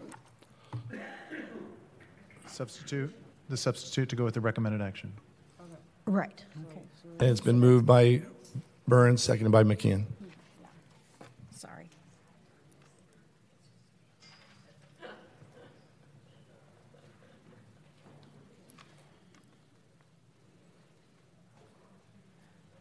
Madam Clerk, call the roll. I don't see all the votes yet. Councilmember McKeon? There's no option on my iPad. Okay. Councilmember Mosier? That's no. Thank you. Okay, thank you. Okay, got her. Strickland. McKeon, do you see anything on your screen, Councilmember No, McKeon? I'm refreshing. It's frozen, but I'm a yes. Okay. I think it's probably easier to just go voice and get through it really quick. Well, he'll check the iPads, refresh them. And Madam motion- Clerk, a roll call vote with Councilwoman Mosier being remote is actually more appropriate.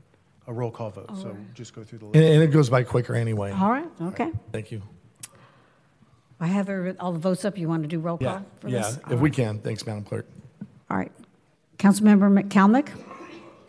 No. Councilmember Mosier? No. Mayor Pro Tem Vandermark? Yes. Mayor Strickland? Yes. Councilmember McKeon? Yes. Councilmember Bolton? No. Councilmember Burns? Yes. Motion passes 4-3. Thank you, Madam Clerk. Next on the agenda is AB 1234 reporting. Does any member of the council have any reporting regarding AB 1234? Seeing none, we'll move on to the next. Openness and negotiation disclosures. Does anyone have anything to disclose? Seeing none, moving on. City Manager's report. Assistant City Manager Hopkins, please introduce your report. Thank you, Mayor. Tonight, our City Manager, Al Zelinka, was unable to attend the meeting tonight due to illness, so I'll provide his report on his behalf. The executive team had the pleasure to welcome 16 new members of employees to the city of Huntington Beach in the past week. Those employees will be providing service to the city in the Community and Library Services Department, Finance Department, Police Department, Public Works Department, and the City Manager's Office. And that report is attached to the agenda item. And so we welcome these new employees to the City of Huntington Beach and our City Huntington Beach 1HB team. I have two other announcements tonight. I have some sad news. Two of our executive team members are leaving and have an opportunity in other places, and I'd like to just thank them tonight. Brittany Mello, our Administrative Services Director, will be leaving to Northern California. She has served the department as the department head of Information Services and Human Resources Department. And just a few years ago, these two departments were put together as a cost-saving things due to the pandemic. During her service, she provided vast improvements to both of those sections and provided a lot of service for many of the departments within the city. And so she greatly added to our team, and she's going to be missed. I would also, our Chief Financial Officer, Del Bolasan, has also accepted an opportunity in another city. He has worked in the city of Huntington Beach for 16 years and actually helped pilot the city through the financial uncertainties the last few years and helping develop the finance department, increasing their exceptionality in our city. And so on behalf of the city manager, our executive team, and our city staff, we wish them the best on their future endeavors and thank them for all their dedicated service they did. And if I might add, as mayor, please stand up, and everybody in the crowd, please give these people a big round of applause for all their hard work that they've done.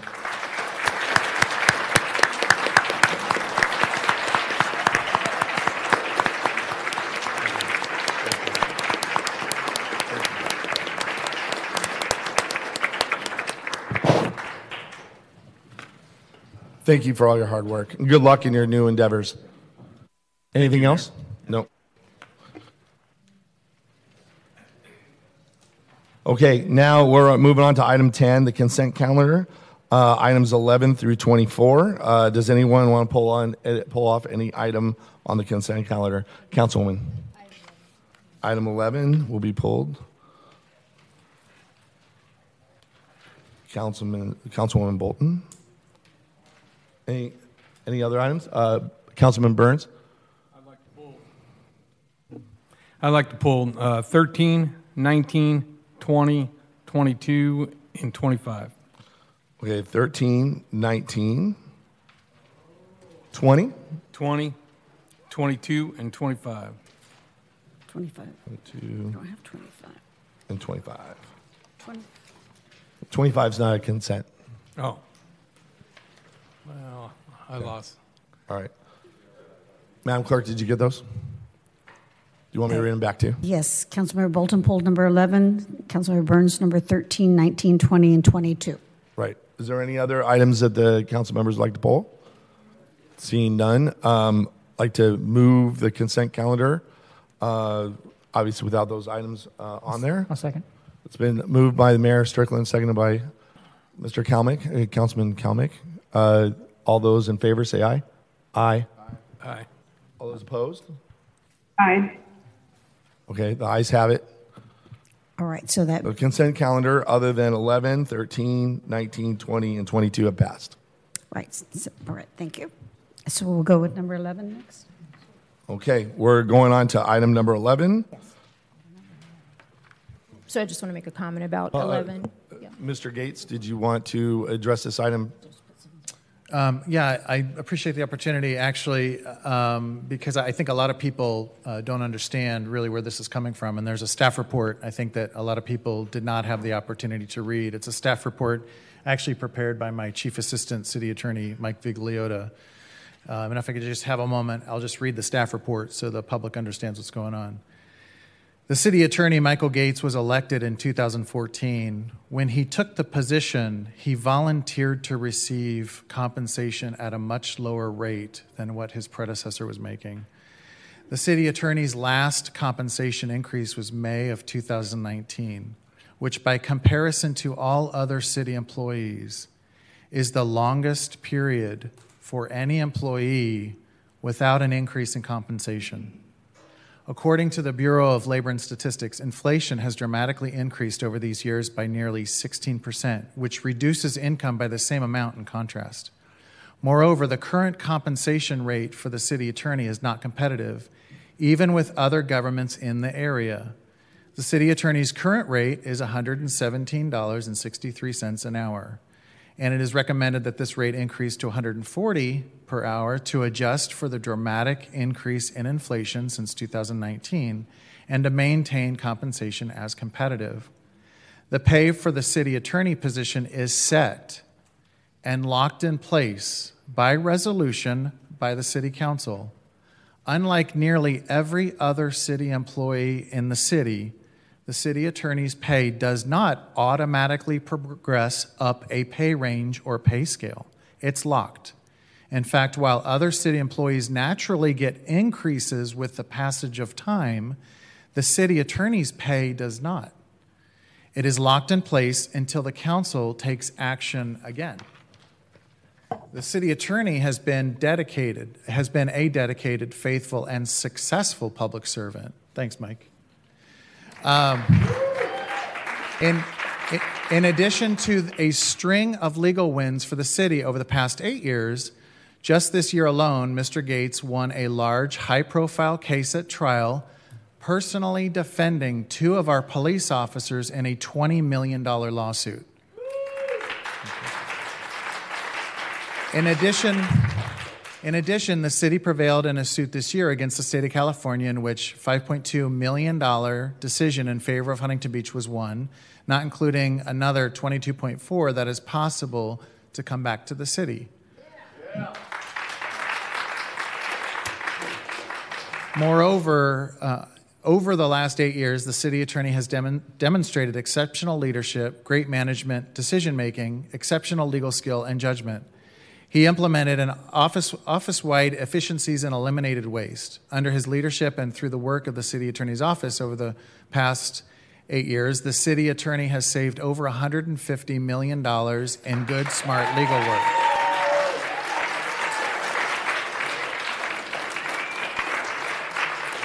As it is now, the city attorney's office of Huntington Beach is as good as any private sector law firm of the same size and is now an example to many other cities. In the city's recent class and comp study, which was just came out a couple months ago, the city attorney's position was not studied by the city, and no comparable salaries were provided by the study. However, according to a random sampling of local law firms in Orange County, the city attorney's experience and expertise as an experienced manager and trial attorney would provide an income of at least $300 per hour. While the city attorney position is not in the private sector, the city's ability to continue with this high-level, high-quality legal representation is ensured by providing a respectable, even competitive salary to the city attorney position. Comparable salaries for the city attorney include City of Santa Monica, $320,000 a year, or $154 an hour. City of Long Beach, which is smaller than the city of LA and has an elected city attorney, $312,000 a year, or $150 an hour. And then there's City of Anaheim at $283,000 and City of Newport Beach at $275,000. And I would just like to emphasize for the public, this is not an easy job. It's very, very stressful. It's very, very trying. And I, unlike probably all the other city attorneys up and down the state of California, I don't operate simply as a figurehead where I collect a paycheck. I roll up my sleeves and I do the work myself. In addition to the work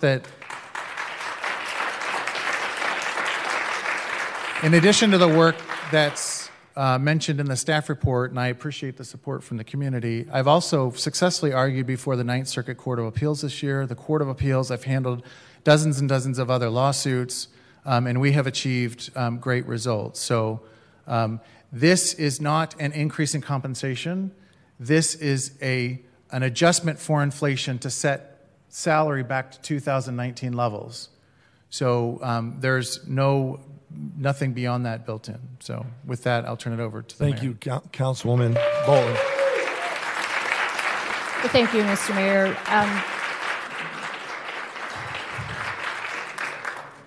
we do need to do a compensation study. We would not consider anybody's change in pay without a compensation study. Otherwise, the figures that we are approving potentially look like they're being pulled out of thin air. So I can't support it in the absence of a compensation study. Thank you. Go ahead. Councilman Calmet. Thank you, Mayor. I have a couple of just technical questions. Because normally when we provide compensation for folks, we see the fully encumbered cost. Is that number the fully encumbered cost of the salary? So I'm seeing a number that's an increase in $60,929 to take you to $292. So I guess that's a question for Dale. Like, is that the fully encumbered cost? And then normally we see it over the couple of budget years because this has a 6-month look back, and then there's a 3% raise in 6 months from now, and then another 6 months from there, or another year from there. Sorry. Yep. So the 60,000 represents year one. In the financial impact, it just refers to the first year budgeted. It does escalate in year 3 after the escalation of 3% and 3% up to $93,303, and then the ongoing cost is about $94,000. It's about the ongoing cost is about $94,000. So it's roughly over 3 years. It's about $100,000 a year increase. Yes. Fully encumbered. Fully encumbered. So, in context, would that then make Mr. Gates the highest paid employee in the city in 3 years, or thereabouts? I looked at that. Okay. I think I don't have enough information, and I'd like the residents as well. I mean, I'd like to see what Redondo Beach's other elected city attorneys. I mean, realistically, the 6-month look back is wild. And I don't disagree that you likely need a raise. You haven't had a raise in a while, but I'd like to see better context here, like especially other cities that have elected city attorneys. Again, Newport Beach is an example here. Anaheim, Anaheim has an enormous number. I mean, they have a lot of attorneys there as well. The fire chief, the police chief, both manage quite a few people. So, again, I'd like to at least continue this item and get some more information, including the normal contracting or normal job costing that we see in all pay raises that we give in the city. Thank you. Well, if I might add, I have done research. I've looked at 25 different city attorneys around Southern California and some in the Central Valley. Seen as Mr. Gates is one of the only ones that was pushed out over since 2019 and not had an increase where everybody else has. All we're doing is taking Mr. Gates, who's been an incredibly successful city attorney for this city, and putting him back to where he would have been had a council not ignored him since 2019. So with that, I do move the item as configured to give Mr. Gates what I would call a cost of living adjustment since 2019. I'll second.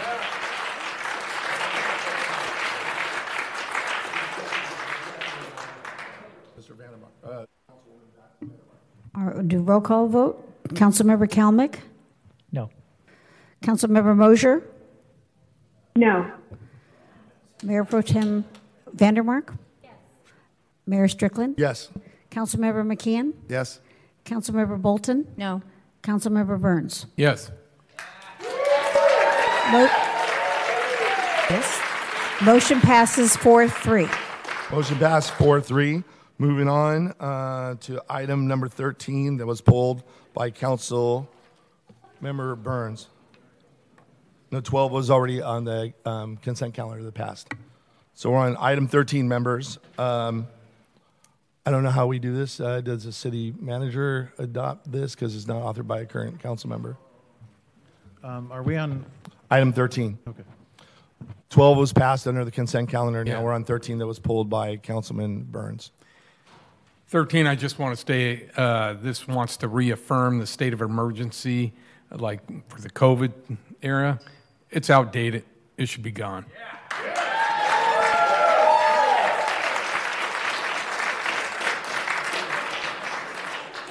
Councilman Kalmick. Yeah, so there's ramifications of not passing this, right? All of our board meetings and commissions all immediately go back in person. And then correct me if I'm wrong, Mr. Gates. But at the end of February, I believe the state of emergency for the state of California ends, and then we go back to the new law that requires us to have, we still don't understand what that looks like because I don't think the rulings have been. But I just wanted to make the audience aware. Yeah, I that it does change. understand that. Okay. I read that too. But I'd like to move that we say no to that one.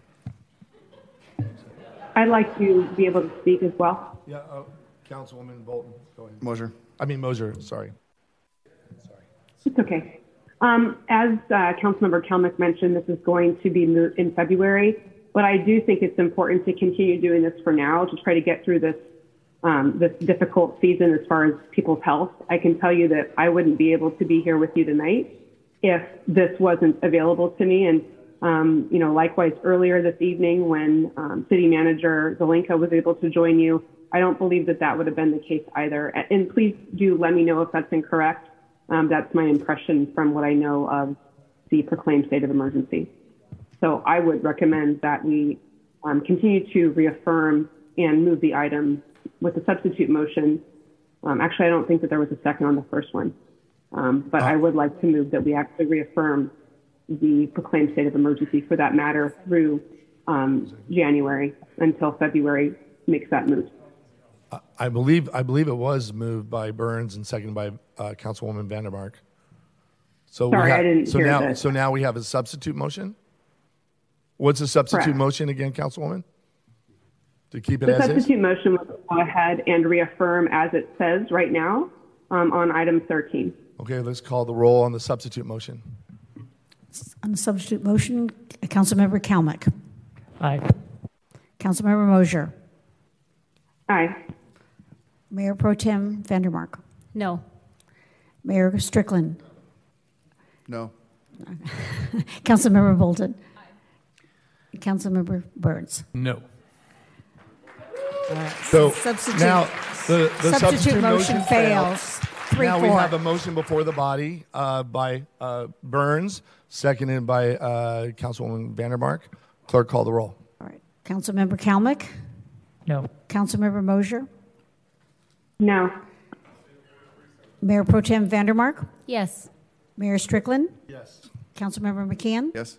Councilmember Bolton. Councilmember Burns. Yes. Motion passes 4-3.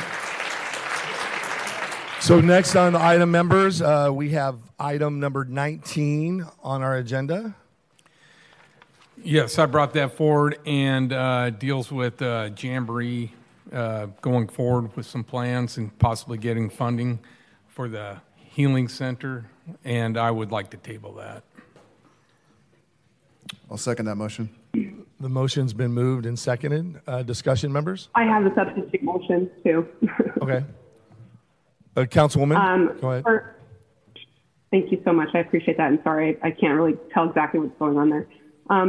With regards to Councilmember Burns' motion that this be tabled, unfortunately, and maybe we can ask staff, I think this is a time-sensitive motion in that I believe that there are these particular support applications have to do with something at the end of December and also early January. So I don't believe that they can be tabled. Can I get somebody from staff to concur with that or answer that question? Yes. Yes, Mayor and City Council. The two items that is requesting a letter of support for is for the Behavioral Health Continuum Infrastructure Program. The application is due, I believe, January 17th. And then the Continuum of Care Expansion Program, that might have a rolling application date, but it is opened, I believe, right now until funding is unavailable.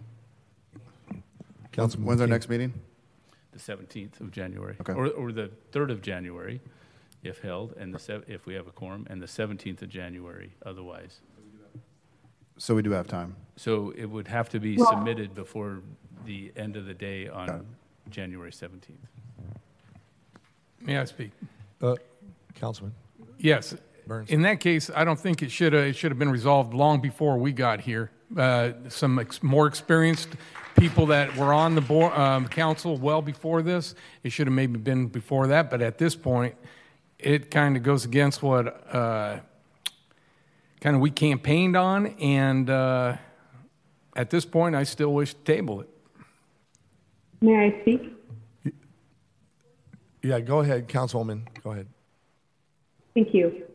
So I think, again, Councilmember Burns mentioned that this is something that I would assume the four of you, the council members who are new to the council, campaigned on. And what I believe was actually campaigned on was a direct impact to improving homelessness.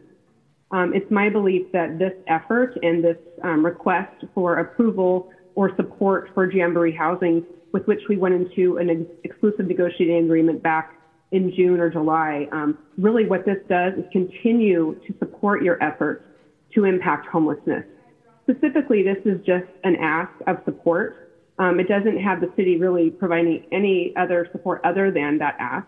The city's financial contribution to this particular project is limited to the current contribution of our emergency navigation center that exists today.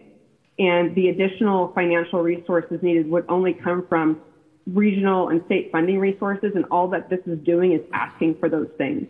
I don't think that it would be within our residents' fiduciary health or responsibility to make this determination to table this at this time. Very important that we're able to pass as we continue on. At some point in the future, should we be able to get this fund or these funds, the city council could still determine if they did not want to proceed with the project or with the use of the funds. But at this point, it's just to move things along. Again, the council would still have the opportunity to be able to make a change at a later date. From what I heard in our council member briefings on this project, I heard many different current and new council members' concerns about the desire to be able to enforce our anti-camping laws. We're able to do that because of our shelter. The also concern for public safety and quality of life. And also finally the concern that we be able to not just Band-Aid the problem of homelessness. But I think that this particular project is seeking to do is specifically that, not Band-Aid the problem, but actually look at the whole person, look at things like substance abuse disorder, look at mental health challenges, things that I know Member Pro Tem Vandermark brought up in our briefing that she had specific concern about. And I would hope we'd be able to move this forward again with the ability for the council to, at a later date, decide to not move forward with the project. There's no impact to the council by proceeding with this. The only impact would be if we don't proceed, we will potentially lose money. And, I've had other conversations with council members about different items that are new council members who have said they don't want to leave money on the table. And I completely agree. We should not leave outside money on the table when it's our most important issue to all the voters that I've spoken to is homelessness. And so it's my motion that substitute motion, that we proceed with this item of support, that we not table it, and we do the right thing for the people of Huntington Beach, and move this along. Don't leave money on the table. I'll second that motion. Mr. Kalmick, second that motion. Mr. McKeon. Yeah, just a comment. This is a really critical issue for the residents and taxpayers. This is for the Navigation Center property. And if this goes forward, I'm not saying we should or should not, it's very complicated. If this goes forward, then we will not have a Navigation Center. We cannot enforce our anti-camping laws. So then we're scrambling to find a new location for a Navigation Center. So this is a critical issue. I echo Mr. Burns' concerns. We're just asking for more time. It's very complicated. If this was really important, the previous council should have voted on this. And all we're asking is to table it, to dig in further. And so, Madam Clerk, we have a substitute motion that's been authored by Ms. Mosier, seconded by Kalmick. Let's put that vote forward first, the substitute motion. I'd like to respond to Ms. Kalmick, go ahead. Sorry, Councilman Kalmick, go ahead. I'll go up first, and then Councilmember Mosher, she had a follow-up. This is a non-binding letter. It's a letter of support. We give letters of support to everything. I don't understand where we go to this gets rid of the Navigation Center. If we don't, the Navigation Center is purchased and built with specialized funding that has to be turned into permanent housing at some point. So the Navigation Center has a finite lifespan on it. We lose it, so it goes away. So this is the project for the Healing Center, which I believe everyone was briefed on, solves quite a few of our issues, right? It gets to the root causes of homelessness.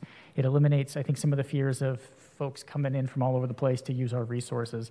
But at this point in time, this letter is a non-binding letter that says, hey, we're going to support Jamboree, and then they can come back if they get the money, and we say, no, we don't want it, we don't want to move forward with the project. So it doesn't cost us anything to potentially get a bunch of free money to potentially be able to resolve some homeless issues. So we have multiple off-ramps on this project going forward, so this is effectively a support letter. And as I said, we've, over the years, we signed plenty of support letters. Thank you. So Councilwoman Moser and then McKeon again. Go ahead, Councilwoman Moser, you had something to say? Sure. Yes, I do.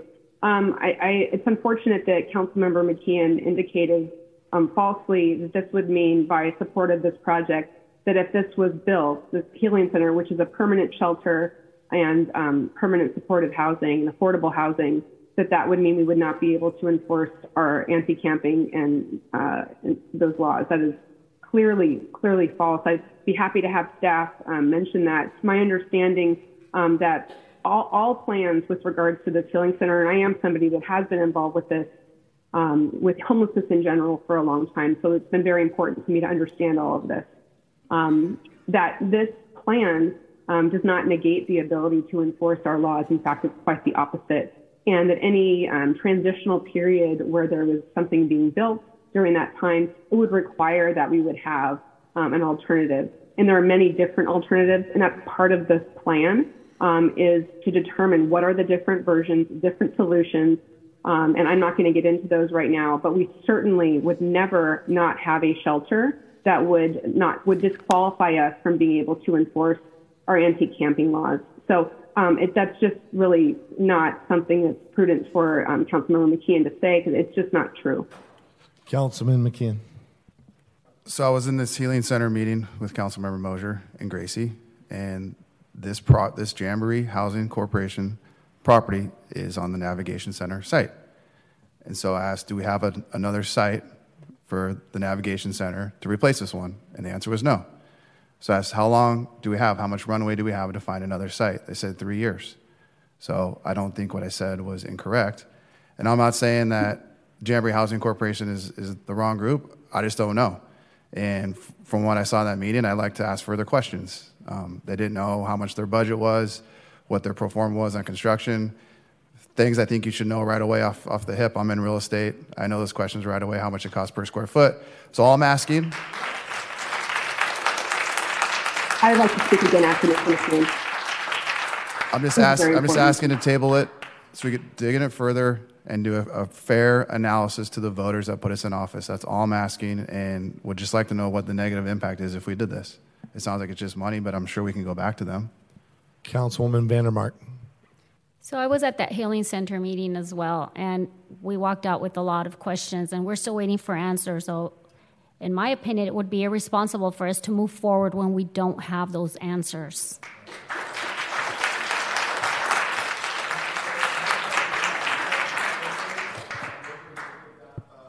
One more thing. Go ahead. We have a long agenda, so let's move. This is the most important thing to your voters.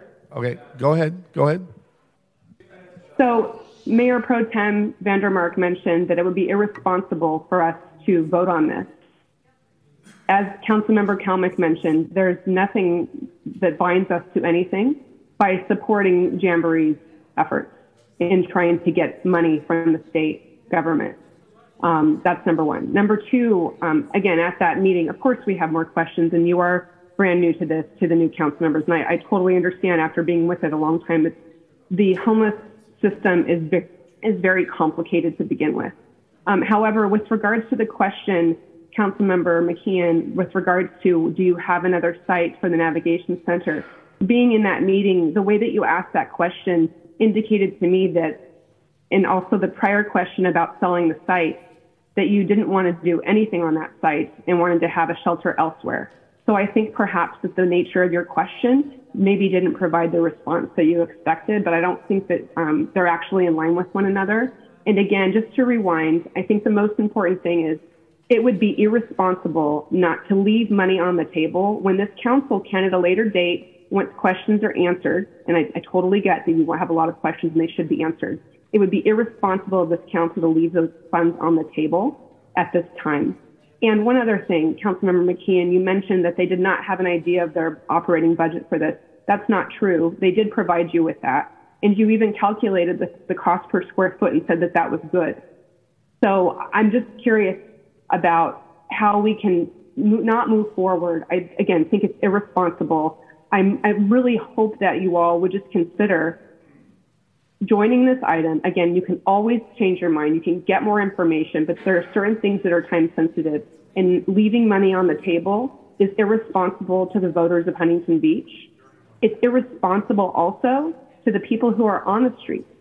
We want to make sure that we're not band-aiding the problem. The idea of this healing center is affecting women, it's providing a safe space for women. And you might say, well, right now there aren't a lot of women who are in our shelter, and you are correct, because they don't feel often like it would be a safe place. So this healing center is looking to look at other services, again, like mental health, substance abuse, crisis stabilization, all of these things that I know that I've heard you mention before.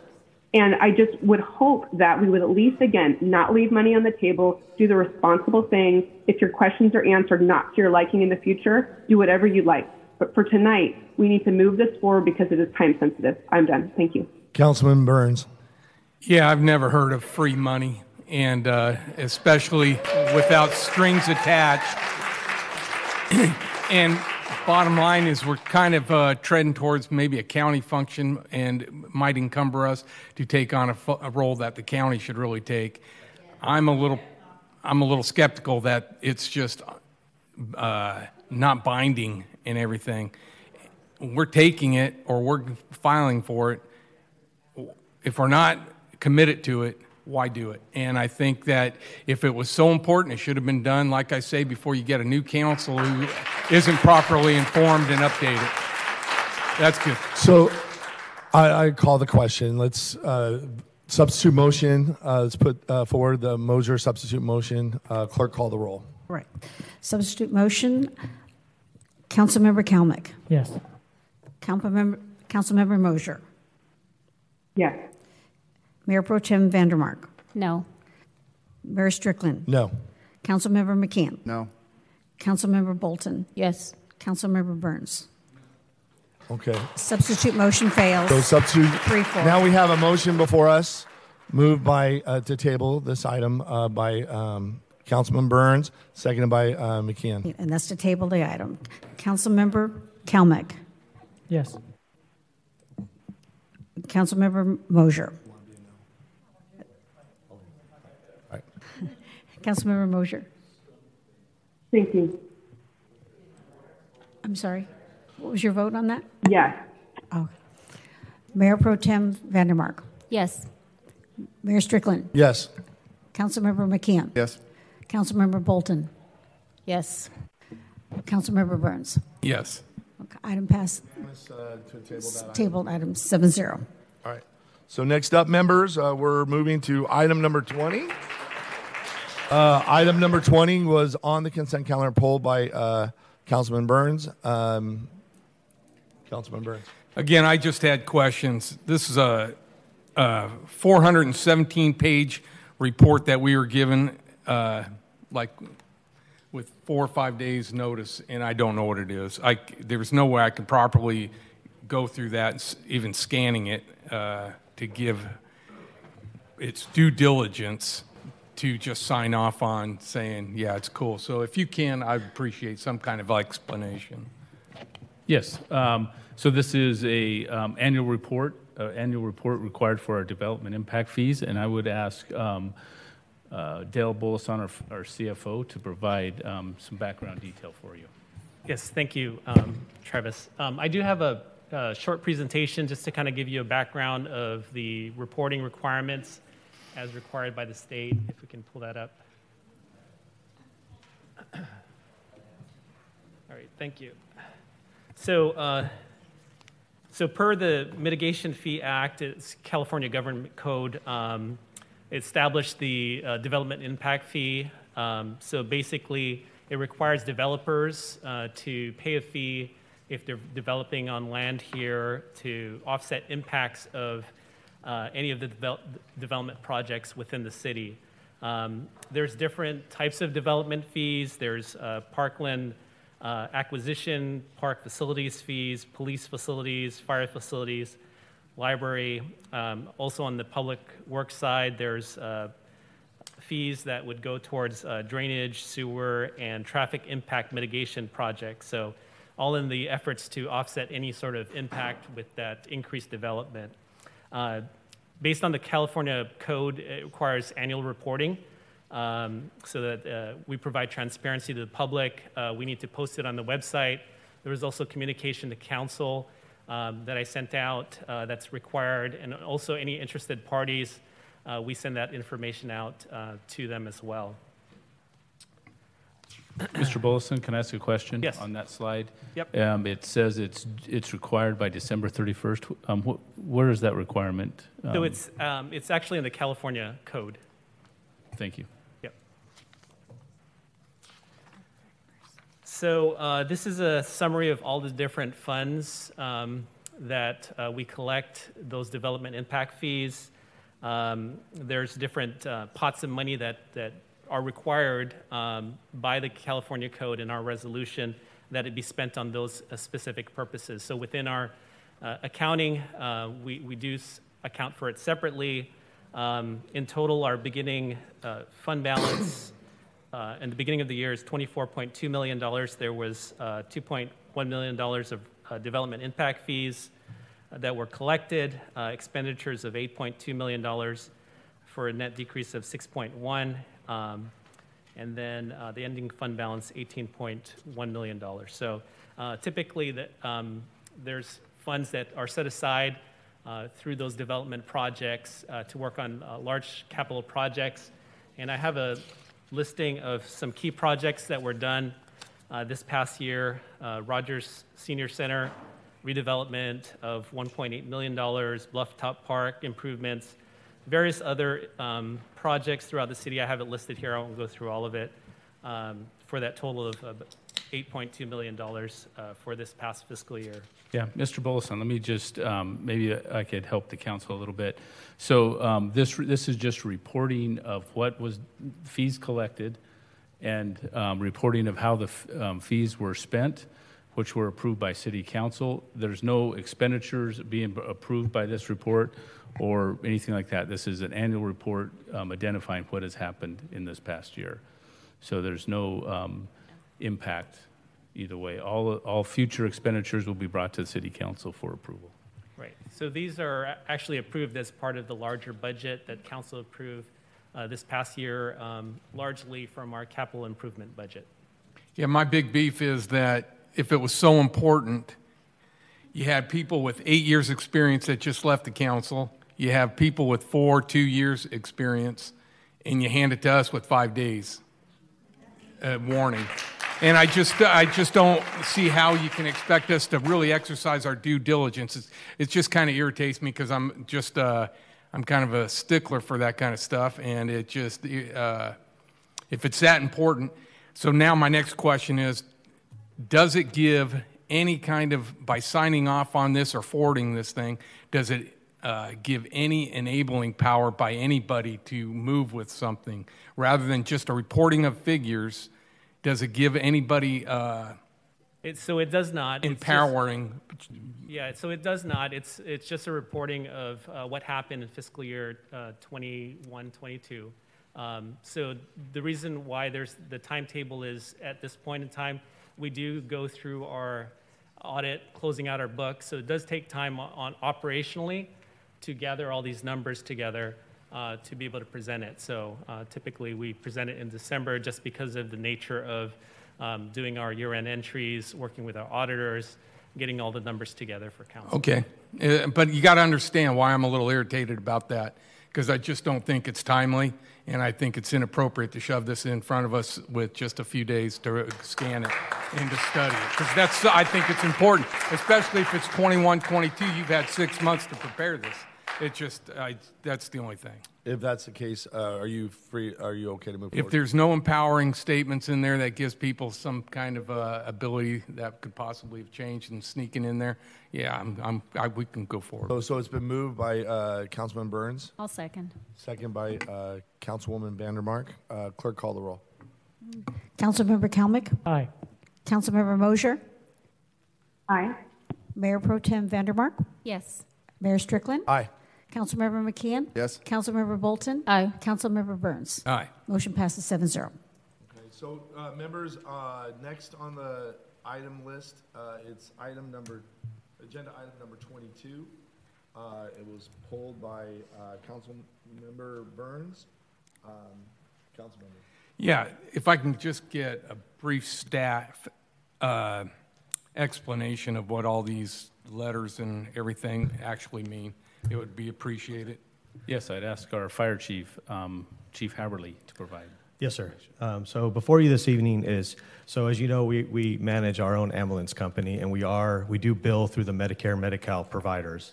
And so because of that billing, just kind of give you a quick overview, and if you have more questions, I'm happy to answer.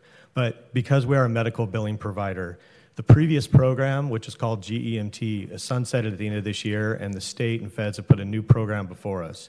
And this new program, what it allows us to do is for the previous program we had prior to this, what they referred to in all these numbers as GEMT, Ground Emergency Medical Transport.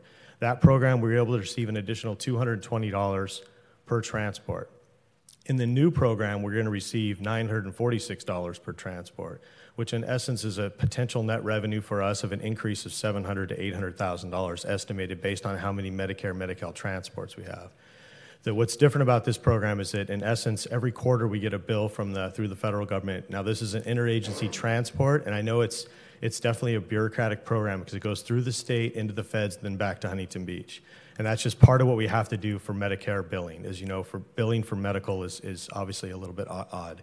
And so ultimately, this program, what we do is we'll get an invoice. We pay the invoice up front. When it comes back around to us, we get the increased in revenue costs. So we're upfronting money. That's why we're asking for the appropriation of a little over $800,000 tonight for the rest of the fiscal year, because this is a new program. And then every quarter when we get the bill, we'll make the payment, and then we receive an increased revenue going from instead of $220 per transport, we'll get an increase to $900 per transport. So that should give us estimated again of about $800,000 more revenue towards the city at the end of the year. And where does the revenue come from? The revenue comes from Medicare Medi-Cal when we were billing those companies for our ambulance service. Thank you. Did that help, sir? Yeah, it's just another irritating federal government, state abuse of tax money kind of deal. I just think it's jacked up. As someone who was on the health committee in Sacramento, both in the Assembly and the Senate, you're right, it's jacked up. Yeah. So, but they still have to adhere to all those requirements to go to the federal, state, and get the monies back. Yeah. And they have to do that just because it is jacked up. It's a system that can't be fixed at our level. And just real quick, I just appreciate Councilmember Burns. I mean, we all campaigned on full government transparency. And so we're not trying to get in the weeds, but it's important that the residents know what's going on, and we're not just haphazardly voting on these things without really doing our due diligence. So that's really all we're asking for on this consent calendar item. So with that, Councilmember, are you okay? So this item's been moved by Councilmember Burns. Second. Second by Councilmember McKeon. Clerk, please call the roll. Councilmember Kalmick? Aye. Councilmember Mosier? Aye. Mayor Pro Tem Vandermark? Yes. Mayor Strickland? Aye. Councilmember McKeon? Yes. Councilmember Bolton?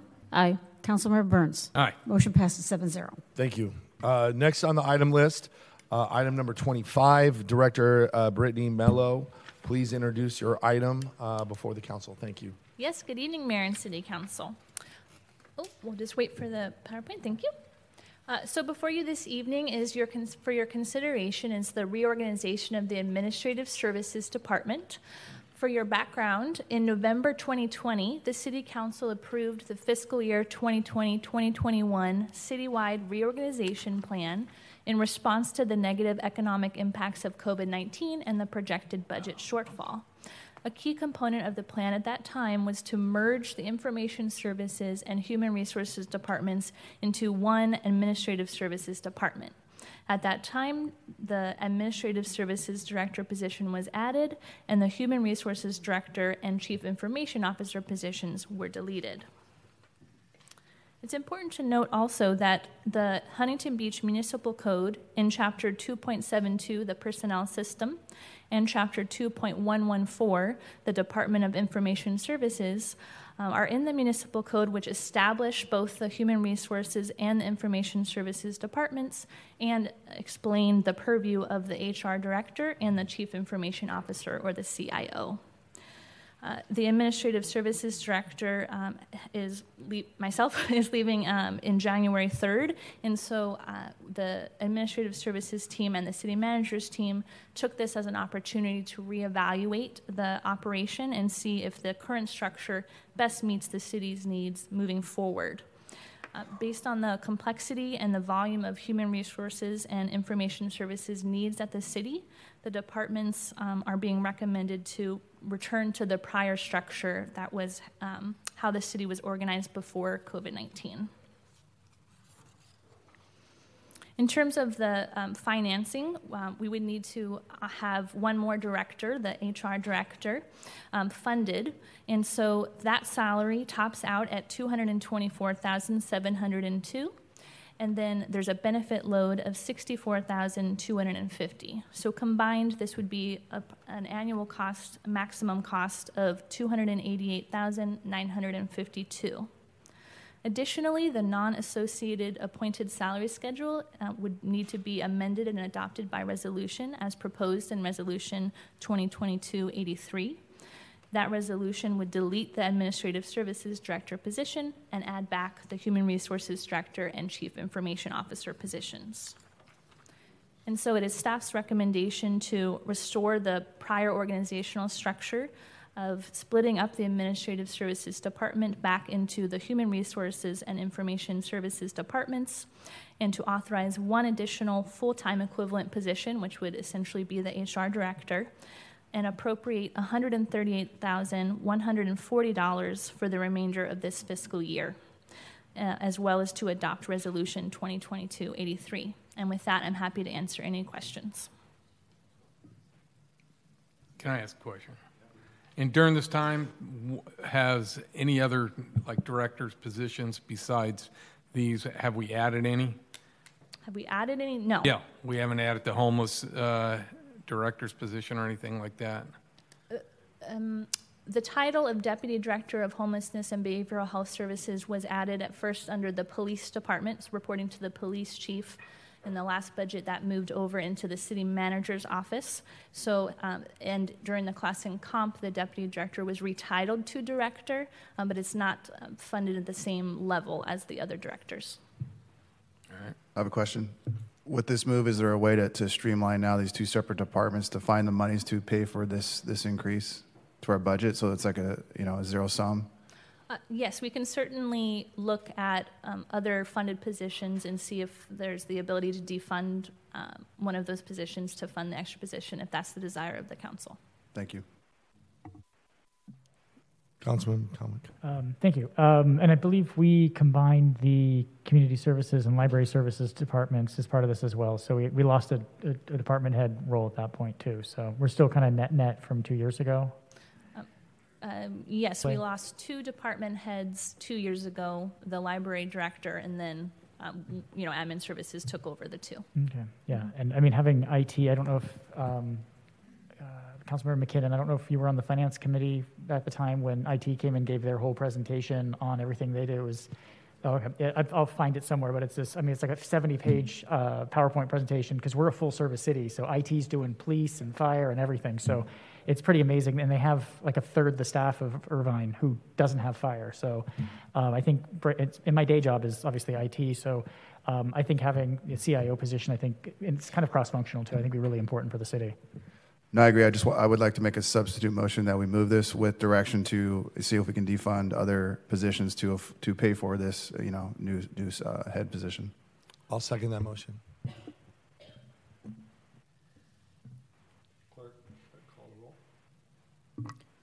Substitute motion. Councilmember Kalmick? Aye. Councilmember Mosier? Aye. Mayor Pro Tem Vandermark? Yes. Mayor Strickland? Aye. Councilmember McKeon? Yes. Councilmember Bolton? Aye. Councilmember Burns? Aye. Motion passes 7-0. The substitute motion passes 7-0. All right, members, we're on item number 26. Let me just tell you the item 26 came forward because of me.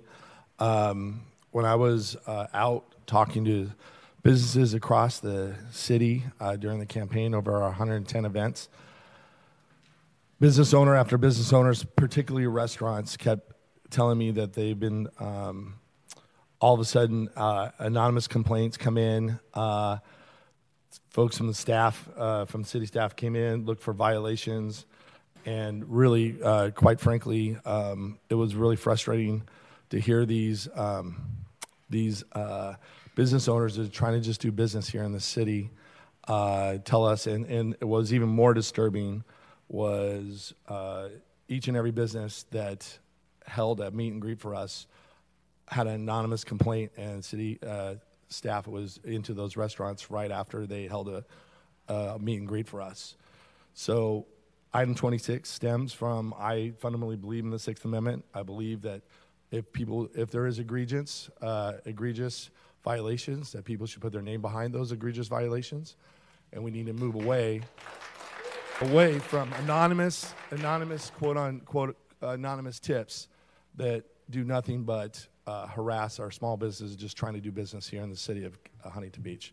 So that's why this measure is before you on item number 26. Councilman McKeon.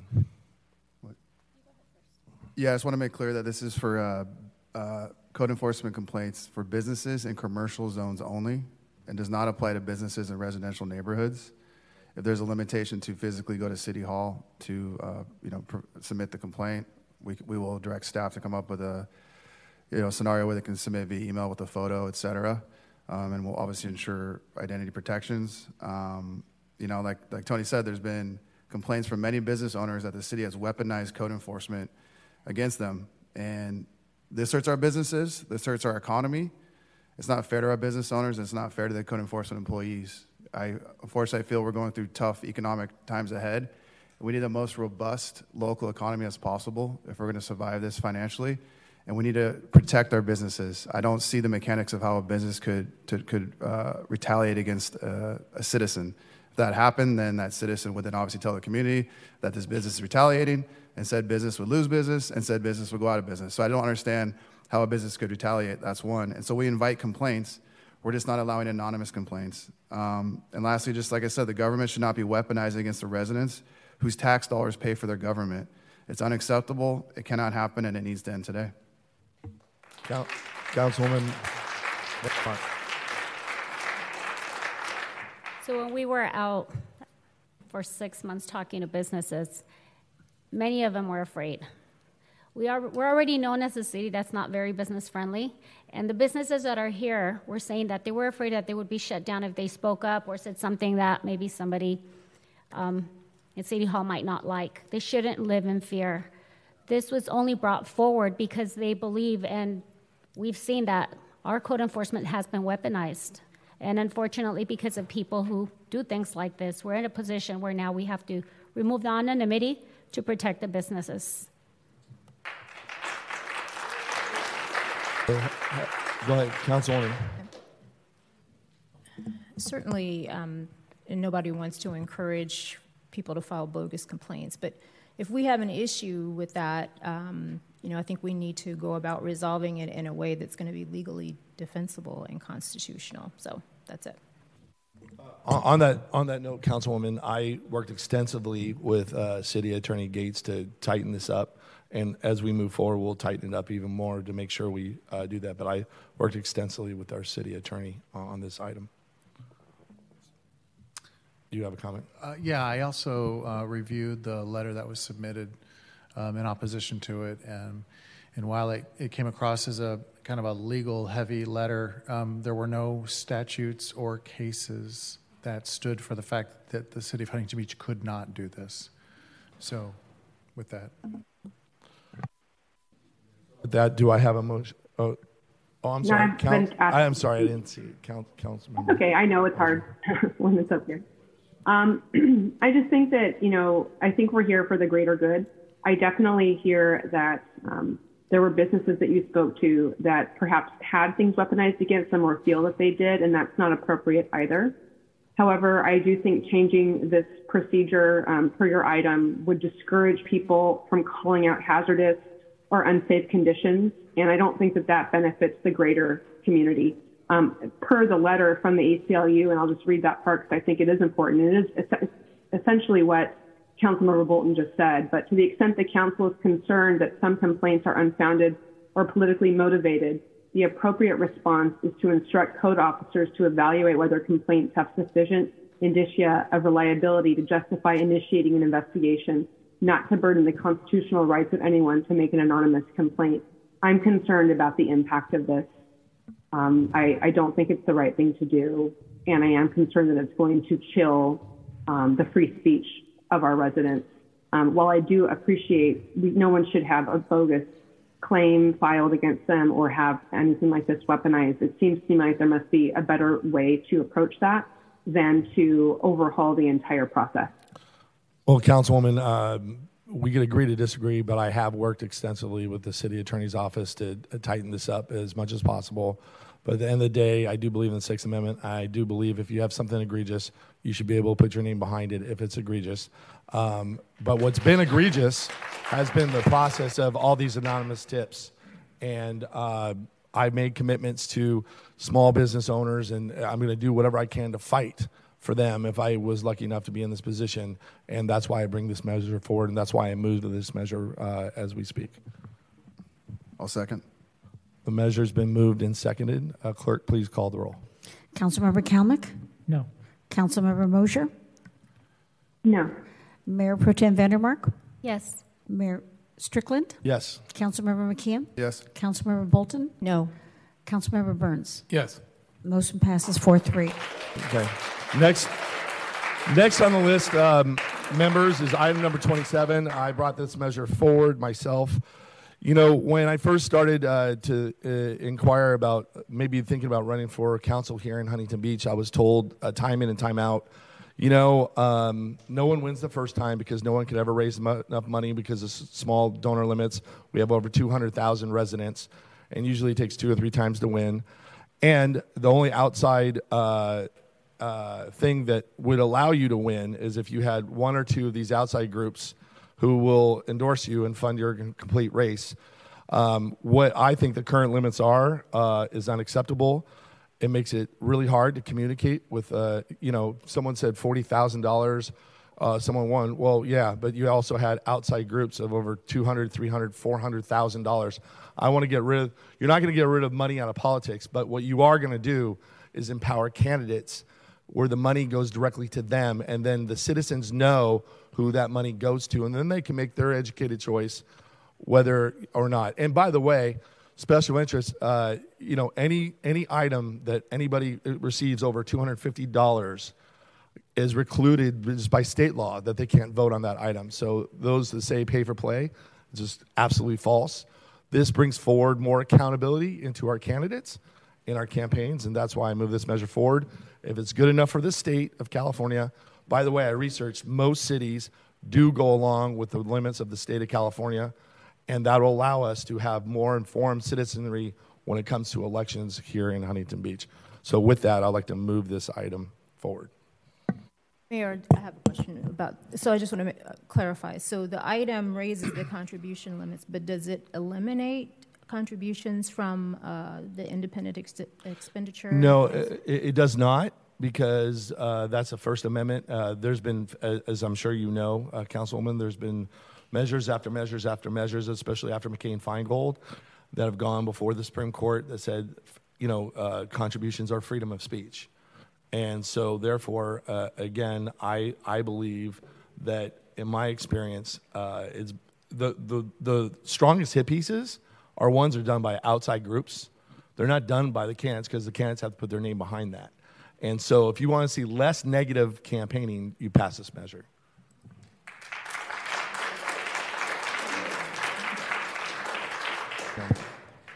Thank you, Mayor. So on October 18th, we actually approved a measure to have staff come back in Q1 to discuss campaign reform, including some campaign finance reform. Well, I don't disagree that our limits are quite low, and having the prior election set the record for money raised. It's sitting on the phone all day raising money. The cost of postage is increased. So I don't disagree that our limits are arbitrarily low. What I wanted to get was some context again, right? I wanted to see, like, Irvine's limits are much lower than ours, bigger city. Some of the other cities that have lower limits or have higher limits have districts too, which is kind of wild. You've said two different things, and I want to get clarification. So your item says the state legislature limits, but then you said earlier, the state limits. So my understanding is that they are different. Is that if the city were to go to state limits, those are $2,900, and the legislature limits are $4,900. So I wanted to get an idea. State legislative limits. Okay, so I wanted to understand. Legislative limits. And by the way, many other municipalities have those. For example, Westminster, smaller than us, right next to us, has zero limits. Someone can give $1 million if they wanted to. I wouldn't necessarily want to compare us to Westminster. No, I'm just saying that, again, and by the way, this measure, if the state already has it on automatic COLA that will go up every 2-year cycle. Yeah. So this measure would go along with wherever the state legislative limits were. I understand. I get that's excellent that we adjust it as ours is adjusted, and I'm guessing we'll see the city clerk send an email out saying our limits are going to go to probably 680 something based on inflation. But what I'd like to see is the staff report that we asked for to compare to see what other cities are doing, so we get some context on a per capita basis, right? So an assembly or state senate race is 1 million people. So 4,900. So we're 1/5 the size of a Senate district. So $1,100, $1,200 seems like a good trial to go. I just question why we need to do this today as opposed to no one's going to start raising money for a year and a half usually before we start running for election. So I'd like to see us raise our limits, but I'd like a little bit more information and to bring this back with a staff report. So that would just be my comments. Thank you. Councilwoman Vandermark. Just for some context, Ocean View School Districts has 0 limits, and they're way smaller than we are. I know because I ran for the district in 2018. So this is not wildly outrageous. It's been done in many other cities as well. What we're trying to do is just give the control back to the candidate instead of having to rely on independent expenditures to be in a successful race. Councilwoman Mosier. Thank you. I concur with Councilmember Kalmick that I do think that we did vote on an item previously to try to get more context and look at possible changes that should be made. I do think that there are changes that should be made. I think that a reasonable increase makes sense. I would like more context with regards to which other cities and per capita. Hold on one sec. There you go. Are what their dollar amounts are. But also, I'm going to read real quick. Per a Pew Research report, most Americans want to limit campaign spending, saying big donors have greater political influence. There is widespread and bipartisan agreement that people who make large political donations should not have more political influence than others. And then for myself, my 244 itemized contributions for my 2020 campaign averaged $161. And personally, I want people who are, your regular residents to feel like they have power and can make a difference. And I believe that we should not be adding and increasing our campaign finance contributions at this time because I think it does the opposite of that. So I think this is a fascinating conversation and discussion. It's really not the amount of money that's really arbitrary. It's actually, if you think about it, this is free speech and local control of yourself, right? It's removing the power of the special interests that you can't control, who can spend unlimited amounts of money on your behalf that you can't control. Rather, if you allow to give it to the individual candidate, then they can direct how that money is spent on their behalf to get their message out and have to report it to the community. So actually, comments were made earlier from the public about dark money. This actually removes dark money because it's out in the open with the candidate getting it. So why are you limiting the free speech and local control of a candidate? So I think the amount of money is actually arbitrary, in my opinion. And if I might add, the very election cycle that the councilwoman mentioned, there was outside groups that helped that councilwoman that spent over $500,000, but someone like Gracie, who didn't get support from that group, could only get $620 per person. So I think this actually levels the playing field, and it opens it up and allows the citizens to decide. Whoever donates to the candidates, you see in the bright light of day, and then you make your decision on your vote. That measure's been moved by myself, seconded by Mr. McKeon. Clerk, please call the roll. Councilmember Kalmick? No. Councilmember Mosier? No. Mayor Pro Tem Vandermark? Yes. Mayor Strickland? Yes. Councilmember McKeon? Yes. Councilmember Bolton? No. Councilmember Burns? Yes. Motion passes 4-3. Members, next on the list is item number 28. I brought this forward. I campaigned along with my teammates on saving the air show here in Huntington Beach.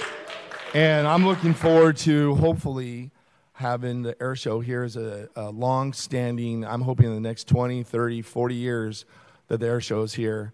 And with the hope of moving forward on the longevity of the air show that brings in over $100 million to our local economy. I said back then, those who know Cal Worthington, I'll stand on my head till my ears are red to save the air show and things like the air show, because that's what brings in revenue into our city so we can have the top law enforcement, so we can have the top fire, first responders. And so therefore, I think it's important that we move forward on a CEQA review for the air show and start this process immediately. And so we can hopefully get that done and have the air show here for the years to come. Can I make a comment? I also just want to provide a little more clarity and address some of the residents' comments earlier. But essentially, a CEQA, that provides protections for the air show, and in CEQA events, the city is always the applicant, and cities oftentimes co-sponsor environmental reviews, and oftentimes they'll incentivize a developer or a project owner to cover the cost. So essentially, it's the city's investment in the long-term viability of the air show, as these EIRs are usually good for 20 years. And as Tony mentioned, the air show brings in $105 million in economic impact to the city of Huntington Beach. And we have the Olympics coming in 28 that we're pushing really hard for. So having a first-class air show protected by CEQA, it just enhances our visibility in the world, as air show is being courted by the Gold Coast of Australia. So I think it's a really good return on our investment of this amount of money that will bring in $105 million a year in economic impact. So it's been moved by myself. Oh, sorry, Council. That's okay. Councilman Kalmick. So I just want to be clear that $105 million is not direct payments to the city. It's secondary, squishy numbers that we can't really quantify totally. It's called the Economic Impact Report. Sure. So I understand what it is. Something we didn't do for the downtown area. So my question comes to when's there's, as far as I understand, there's no application for the 2023 air show as of yet, correct? That's correct. We've not received one. So there's, again, I love the air show. The air show's rad. It's super cool, and I've loved it since it started. So the precedence that gets set here, right, is this is not for an air show. This is for the Great Pacific Air Show. There's been, we're on a yearly special events permit, which I think everyone agrees is probably not the right utility for that. But we're going to pay. We have no idea what this is going to cost. There's also, a mild, I think, Section 307 violation of the charter for if we move this item as shown, because we're directing staff to direct Mike Vig to do something specifically instead of through the city manager's office. I just want to make sure we get it right. But on that note, yeah, City Attorney Well, Gates. yeah, the way the H item is written, request the city manager to return to the city council at the first regular city council meeting. So it does mention Mike Vigliota because he's basically our resident expert on the legal aspects of CEQA and land use. So Sure. to call for his involvement while invoking the city manager to take the lead, I think is not not unreasonable. I just want to make sure that we don't run afoul. So, but we don't have an idea what this is going to cost. We do the environmental checklist, and as somebody with 8 years of planning experience and have read multiple environmental documents, this can cost $50,000. This could cost $1 million. I think it also sets a dangerous precedent for the next special event that comes through and says, hey, we need environmental clearance, you're going to pay for us. I think it's a very dangerous precedent to set. Most of the time, I can't recall a co-applicant with the city when we don't have an application to do environmental clearance for anybody. In my experience, the applicant for the project or the programming or for the event pays their way through. So it's not necessarily for this, it's the precedent that sets for the next, every developer, everyone comes through and says, well, you did it for the air show, why aren't you going to do it for us? And I think that Any gets business dangerous. entity that provides $105 million to our local economy, I will do this.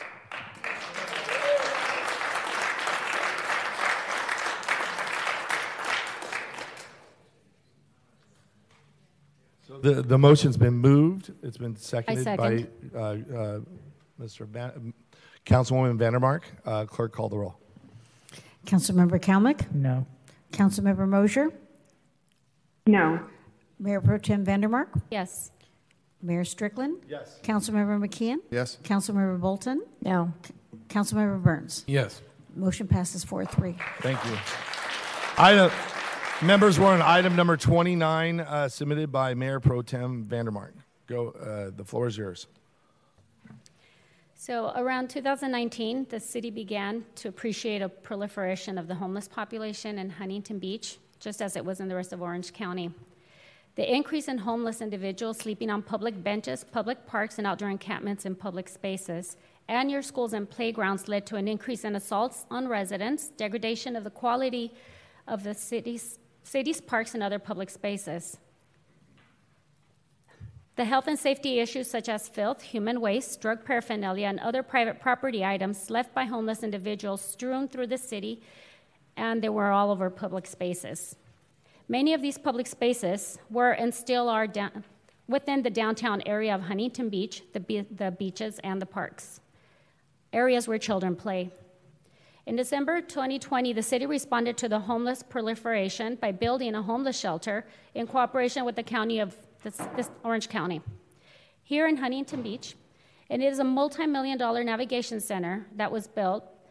When that was built, former Chief Handy had put together a 90-day plan centered on outreach to the homeless community to inform them of the resources available through the navigation center and the county.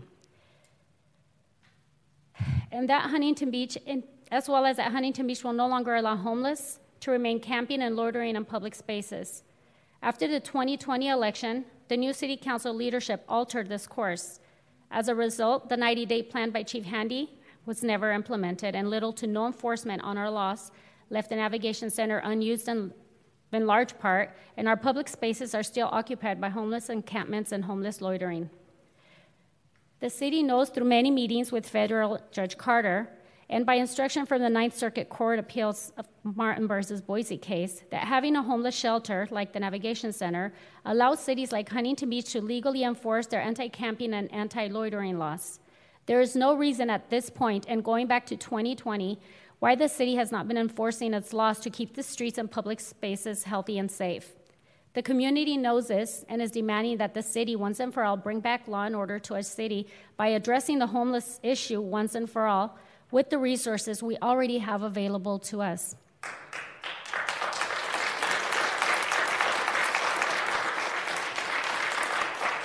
We've come to a point right now where our children are being exposed to nudity. We have 5, 6, 8-year-olds witnessing people shooting up on Main Street. We have business owners who can't conduct business because they find homeless people in their front doors, and they're getting into physical altercations. our law enforcement, 7 out of 8 calls from the ride-along that I went to were for the homeless issue. Our fire department is using significant resources. The community has been asking for help, begging and pleading for help for years, and nothing's happened. So at this point, I have some recommended actions. I'd like to direct the city manager and the police chief to return by January 17th to present the following: a full report and accounting identifying all the city's resources, including recently hired, appointed city personnel, county programs present within the city, and facilities like the Navigation Center that have been employed or deployed to combat homelessness, as well as a full report and accounting for the Navigation Center's use since it opened in December 2020, including the number of beds occupied over time, utilizing monthly data, where the clients, patrons are from. Have they been in Huntington Beach homeless, or have they been brought here by the county or other cities? The average length of how long individuals stay and where they go once released, for example, back on the streets, county facilities, or back home. And I'm also asking for a proposal that incorporates former Chief Handy's 90-day plan on how the HBPD will enforce the city's and state's anti-camping and anti-loitering laws to get the city's public spaces free from the mentioned encampments, loitering, and their related health and safety concerns. And finally, a request for the police chief to give quarterly updates at City Council on enforcement of anti-camping and anti-loitering laws. It's time we start protecting all the citizens, not neglect about 99% of the population for a small percentage.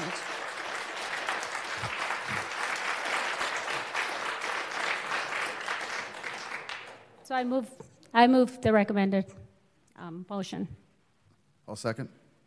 It's been moved and seconded by Councilman McKeon. I have a substitute motion and a comment. Okay. Go ahead. Thank you. First, I'd like to provide the comments. One, I look forward to reporting all the time. I think that it's important to have transparency. I think that the city has done a much better job than it used to do. I actually got involved in the first place, really to try to make sure that the systems we have in place were more transparent, that the city did start reporting the data. Within all of that time, it's been very obvious to me how complicated a lot of that data is, but that doesn't mean that it shouldn't be reported, and so I welcome and always welcome that. I do recommend that there also be consideration with regards to reporting on homelessness prevention efforts as well. We need to not only look at the ways out or the ways out of the city or the ways into a shelter or what have you, but also the ways into homelessness and what's being done to prevent that, as well as we move forward, looking forward to the care courts that have been implemented by the state, of which Orange County will be one of the first ones to implement, as well as looking at the possibilities of homeless courts. So I hope that those things will be discussed as well. But finally, and I think really specifically with this item, I don't see Chief Handy's 90-day plan attached to this agenda. I don't know if that's an oversight, but what I would like to know is where can I find Chief Handy's 90-day plan today so that the council can review it before it takes an informed vote on this item. So I'd like to ask a question of the chief if he's available. Yes. Is that okay? Okay, Yes. thank you. Yes. Chief, was there a written 90-day plan by Chief Handy? So Chief Handy had some email notes, and he had some bullet points that he put together for former city manager Oliver Chi, and they had discussed that, and they had a plan to go out and address how the homeless would be educated on the opening of the Navigation Center and the rules regarding no camping once the Navigation Center was open and the enforcement of that. Okay, but there's no comprehensive written 90-day plan, correct? I have not seen one. Okay, thank you. And then also, have our officers been legally enforcing our anti-camping and anti-loitering laws since we have had the Navigation Center open? So since I've been here, we have been enforcing our laws. Okay, thank you very much. So the substitute motion that I'd like to make, I'd like to move that we vote on items 1, 2, and 4 of this item, all asking for reporting to be brought back to the council and made available to the community, and that we table item 3 until a later date. Before the council can vote on implementing Chief Handy's 90-day plan, we need to be able to see it articulated. I can't imagine us voting on something that we've never seen, and I don't think the public would want us to do so either. I'll second that. Substitute motion. It's been moved and seconded. Clerk, call the roll. Okay, this is for recommended action 1, 2, and 4, and tabling number 3. Councilmember Mosier? Aye. Oh, I'm sorry. Councilmember Kalmyk? Aye. Mayor Pro Tem Vandermark? No. Mayor Strickland? No. Councilmember McKeon? No. Councilmember Bolton? Aye. Councilmember Burns? No. Substitute motion fails. So we have a motion on the floor. It's been moved by Vandermark, seconded by McKeon. Clerk, call the roll. Councilmember Kalmyk? Yes. Councilmember Mosier? No. Mayor Pro Tem Vandermark? Yes. Mayor Strickland? Yes. Councilmember McKeon? Yes. Councilmember Bolton? No. Councilmember Burns? Yes. Motion passes 5-2. Motion passes 5-2. Members, we're on to item number 30. It's been submitted both by Vandermark and McKeon. Which would like to open? I'll start. Okay. Obviously, a lot of discussion tonight from the community. We all want competition, right? But government is not the solution for competition. The private sector is. The role of a municipal government is public safety, infrastructure, zoning, and being a good steward of our finances, not getting involved in the extremely complicated and volatile energy business.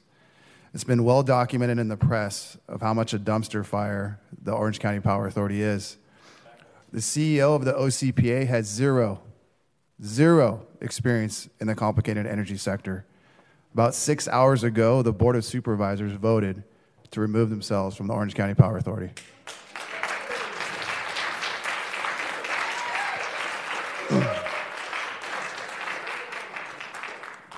If Community Choice Energy stood for choice, the program would allow residents the option to opt into the program, not automatically opt them in. So the whole business model is built on deception. It's impossible to deliver 100% green energy through your outlet. It's not possible. In 2022, the city approved the 100% renewable rate as a default rate for the residents, and this is the most ambitious and aggressive plan that has the potential to impose a substantial financial burden on our residents. Through SCE, currently you can already purchase 50 or 100% of your energy used to fund these energy sources. It's a subsidy. The state mandates that Edison has to provide over 30% renewable energy. The grid can only handle roughly around 30% of renewable energy, or else it will melt. California produces so much wind and solar during the day and the afternoon that we actually have to pay Arizona to take it so it doesn't melt our grid. So I understand the concerns about renewable, but the community choice energy is not the right way to approach it.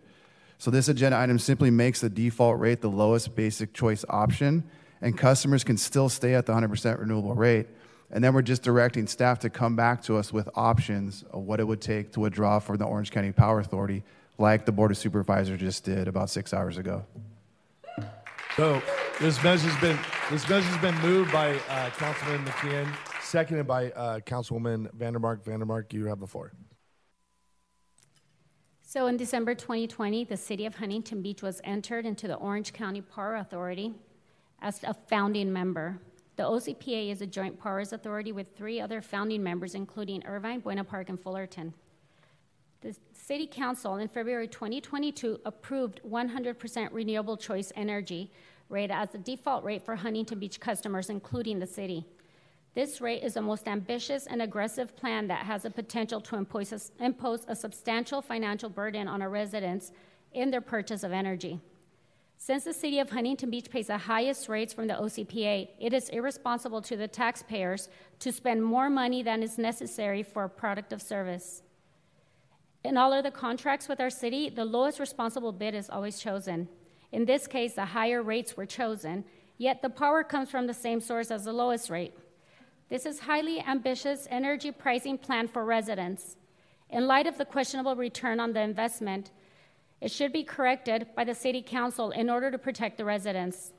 As such, the city should switch to a default rate for the city's facilities from 100% renewable choice to basic choice, the lowest rate that is also most comparable to the current SCE default rate. As councils, we have the responsibility to protect the city from possible corruption and irresponsible policies.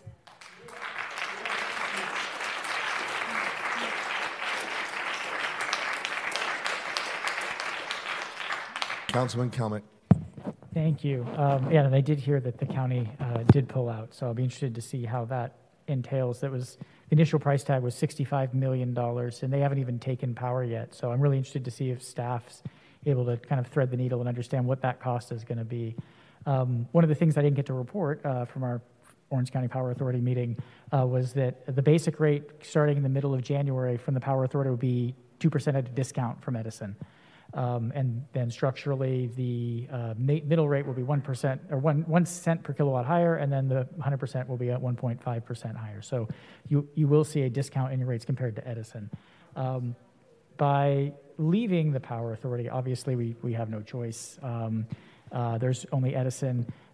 You cannot actually get the 100% renewable rate that Edison offers. They've capped that list. They're talking about potentially opening it up in 24, but it's unavailable. Yes, the tariff exists, but it's unavailable.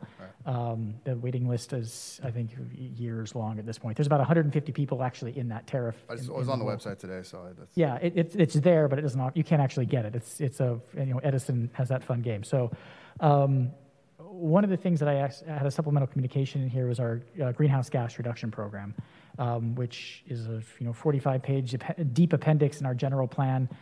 We have general plan policies that call for us meeting our greenhouse gas goals reduction goals by 2040, and that plan contemplates having 100% renewable or a higher renewable rate. So as part of this, when staff comes back, I'd like to see how we're going to meet that policy, because I think this is going to turn into a housing policy the same way where the state's going to start putting teeth into greenhouse gas emission reductions. Since we have 3 gas-emitting generators here, we're behind the curve on what a lot of other cities have. So being able to meet these goals, the GHG emissions reduction program, contemplate the CCA, 100% renewable helps us meet that goal. So if we're going to pull that out and we're going to go back to the dirty mix in the lowest tier, I want to understand what the replacement GHG reduction program is going to look like, because that could end up a whole nother ball of wax, especially when this is so simple for the city. I do want to confirm, because again, some of your terminology altered, and again, this is wild stuff, so it's obviously, if we want to make sure we're right on the money. You're just talking about moving the city's municipal rate down from, asking how the process to move our municipal rate from 100% to basic, because you did say you want to move the default rate for residents as well. So I wanted to confirm what the actual ask was for this. Yeah, I'd like to ask both commercial and residents that move to the default rate of basic. So let me ask it a different way. So the municipal government has its own bills, right? We have the option to do whatever we want with those. There's the second option, which is those folks that are all opted into the Power Authority now. There would be new folks. We add and subtract people moving out of the city. They turn on power. Right. They're defaulted into the Power Authority. Are you also asking to move the city's default rate when people are opted in, when they turn up power, to something else as well? Yeah, so obviously would apply to existing customers that are at their rate, but new customers coming in, the default rate would be basic choice. If they want to choose to go to the 100% renewable rate, they're allowed to do so. But I think the default rate for commercial and residential should be basic. Okay, and then you're also asking to move the municipal bill. So that's unclear from the perceived action here. I wanted to confirm that was the case. But yeah, I would like to see, there is implications to other state mandates in this, and as this comes back, I'd like to see what that is. But yeah, and again, I want to see what we're going to, the savings from going from 100% down to basic, especially with that 2% decrease, and then what it would cost to leave. Like I've been someone who has ridiculed the Power Authority and the way it's rolled out. I still believe in the mission of providing choice and power costs and the ability for those dollars to come back. The Power Authority, at the end of the next fiscal year, will have $53 million in cash reserves. They'll have paid off their debt to their lender. And in future fiscal years, as the rates tend to stabilize and we're able to buy more and more power, those rates would come down, and ideally the middle rate tier would be cheaper than Edison as well. In addition, the capital money would allow to be able to buy projects. And Councilmember McKeon, I think you'll get the crash course in the Power Authority. It's your first meeting come January, but I definitely am interested to see what those pricing come out. So thank you. Yes. If I might add, if our city's goal is to do 100% renewable, I would like to hear that back from the city, and I would like to change that. Like at the end of the day, I served on the Energy Committee both in the Assembly and the Senate. I'm actually the co-author of the 33% renewable energy. I do like renewable energy, but getting 100% is just not feasible. That's pie in the sky stuff, and people talk about the cost. So if that's our city goal, I would like to revisit that as a city council and take that away from being one of our city goals. With that, this has been moved. It's been seconded. Clerk, call the roll. Councilmember Kalmick? I just wanted to clarify. The motion is to have staff come back with all of this, not to actually make the move right now. Okay, perfect. Aye. Councilmember Mosier? Aye. Mayor Pro Tem Vandermark? Yes.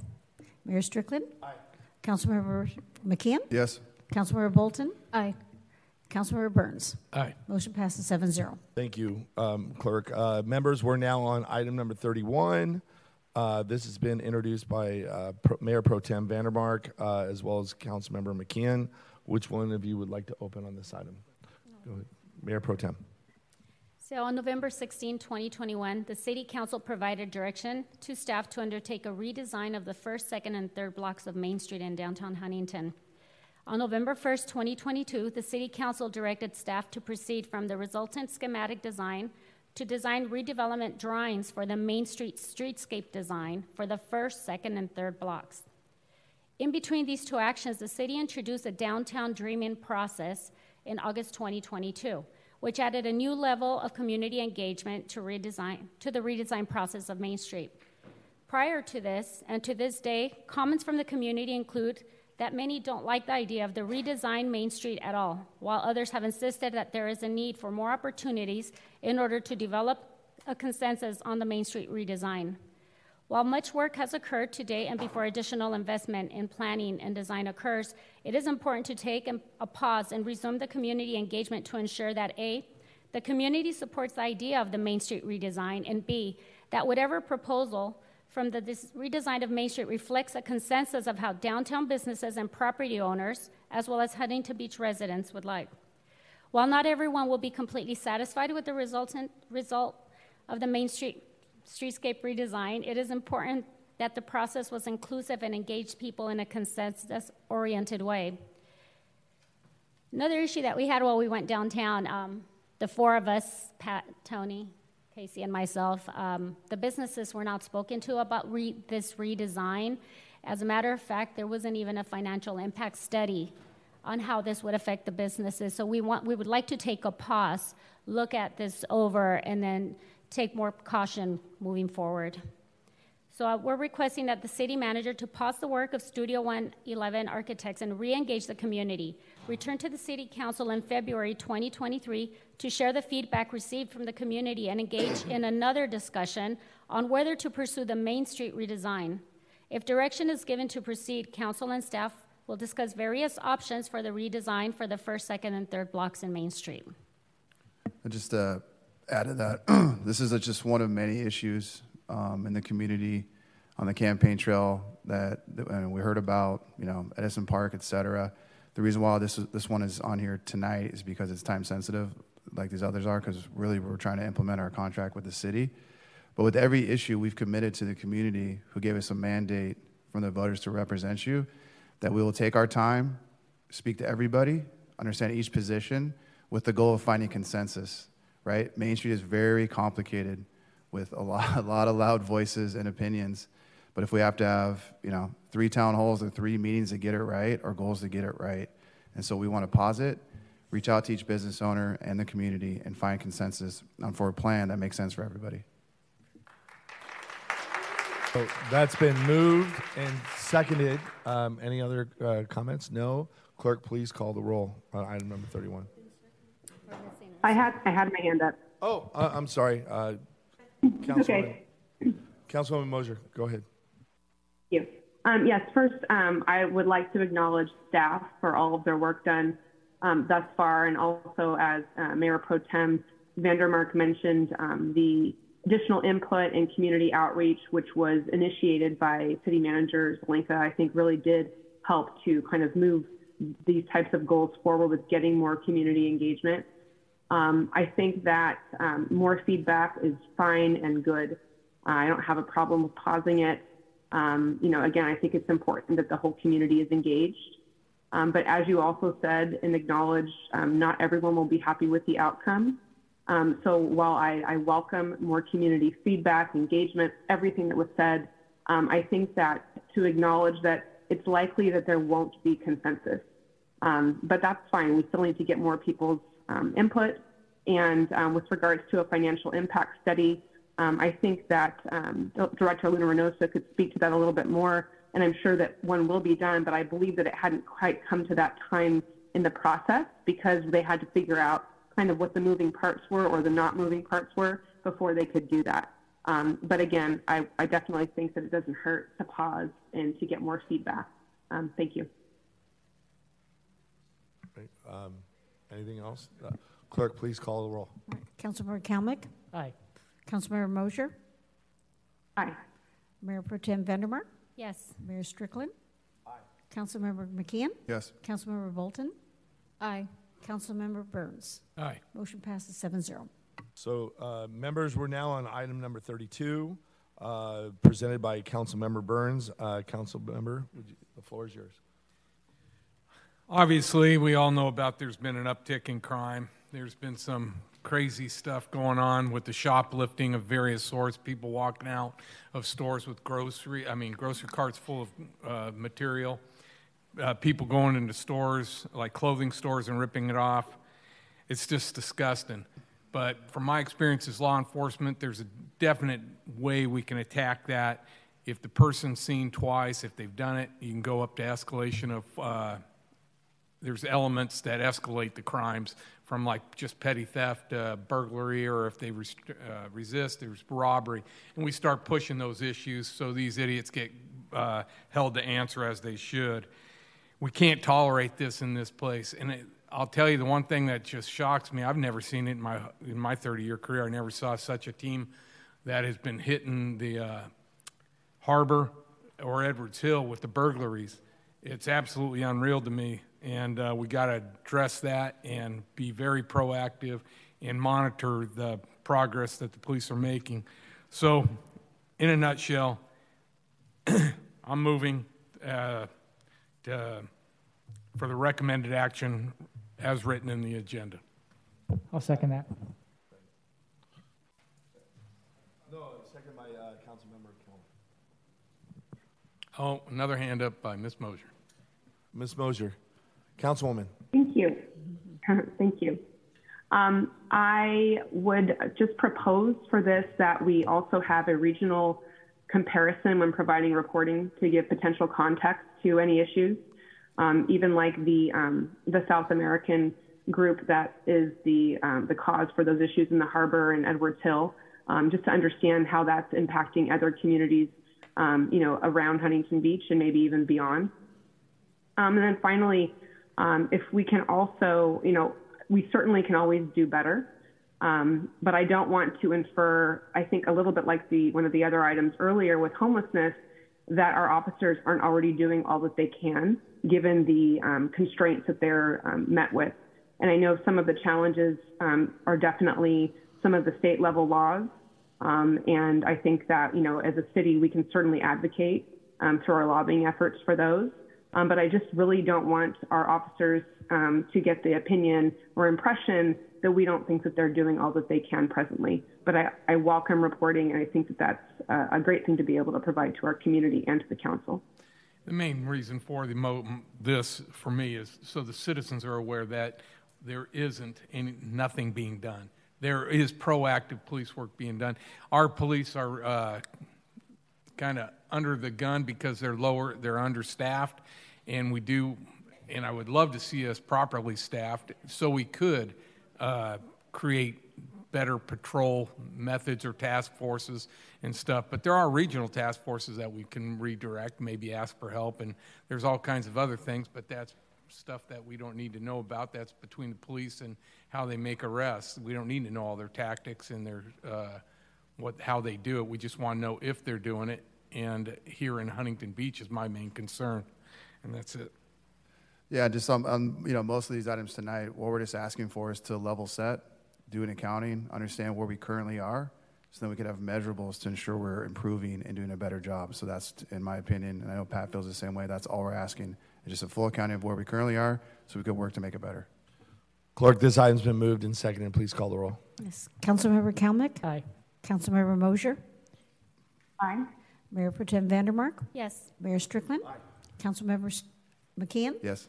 Councilmember Bolton? Aye. Councilmember Burns? Aye. Motion passes 7-0. All right. Members, we're on item number 33. It's been submitted by Councilmember McKeon. Councilmember McKeon, you have the floor. All right, the big one. So this is fulfilling the last pillar of our contract with the Huntington Beach voters. And that's to unleash Michael Gates to push back against the state mandates.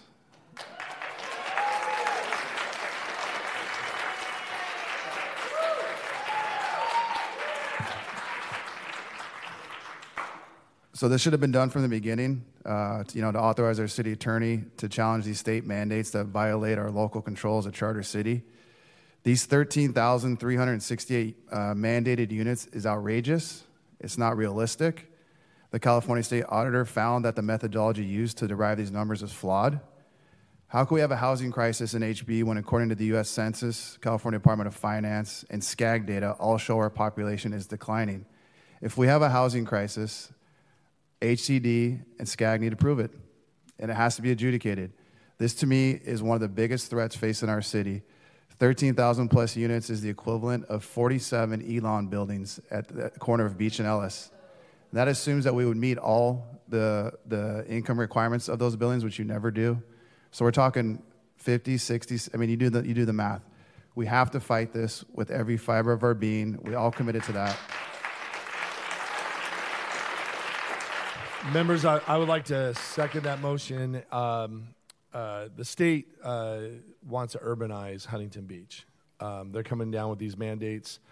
And if you've heard anything coming from the voters and from the citizens of this city, is that they want us to fight. They want us to fight as much as we can to protect our suburban coastal community. If you want to live in an urban area, you could have gone to San Francisco. You could go move to LA. But I will tell you, these four candidates, that was a team. We will fight from the very fiber of our body to preserve this coastal suburban community. And so with that, I second that motion. Councilmember Burns. I agree. We got to represent and do what's right for this community. The state overreach can't be tolerated. It's been long overdue. The community has been asking for this for a long time, and it's time we just get down to work. So that's pretty much it. Go ahead, Councilman. Thank you, Mayor. So I have a couple of questions. So on the recommended item, it's super vague. It says take whatever legal actions required.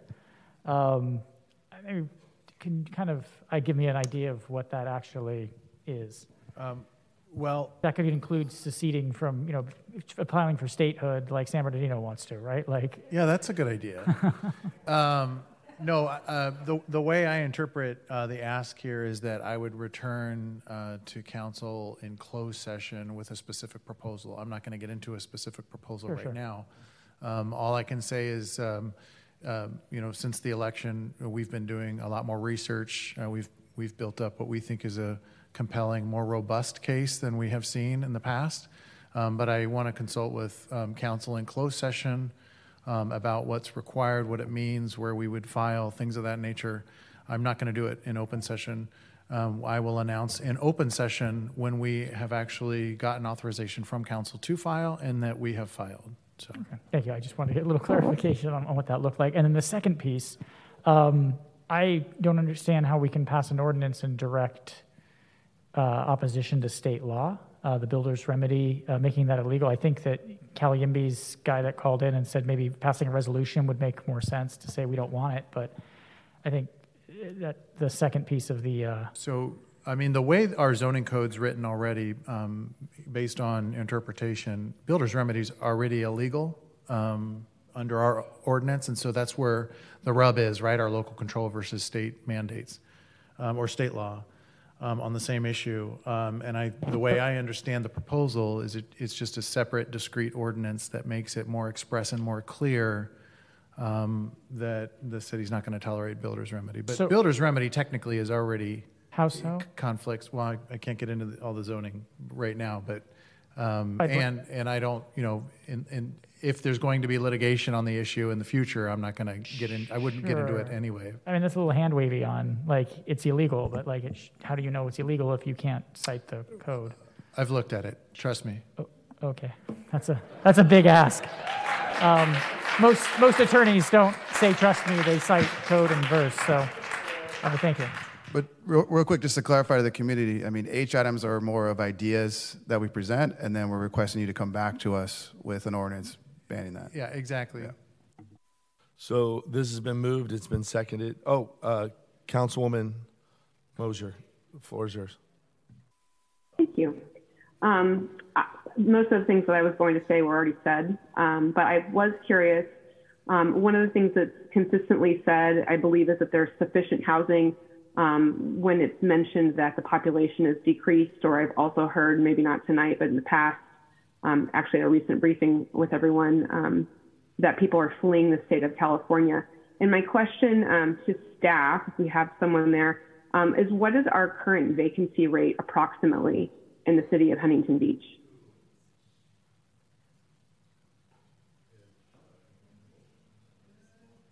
I don't know that information tonight, but I can look it up and report back later. Well, if you report that back, please also report back how many jobs have left the state of California over regulation here in the state and moving. Oh, and by the way, I do believe there is a census that's done every 10 years. Please report back to the council that after every 10 years, I believe California lost congressional representation for the first time since we become a state. So please report those items back as well. Thank you. Two things, I guess. One is I was recently told by staff that there is about a 1% to 2% vacancy rate. So I think that's important. That's in Huntington Beach, not the state of California. While I appreciate the mayor's commentary on the state, and I welcome all of that, I think what's most important is what's happening here in Huntington Beach. So I'd welcome that vacancy rate and anything pertinent to Huntington Beach. Thank you.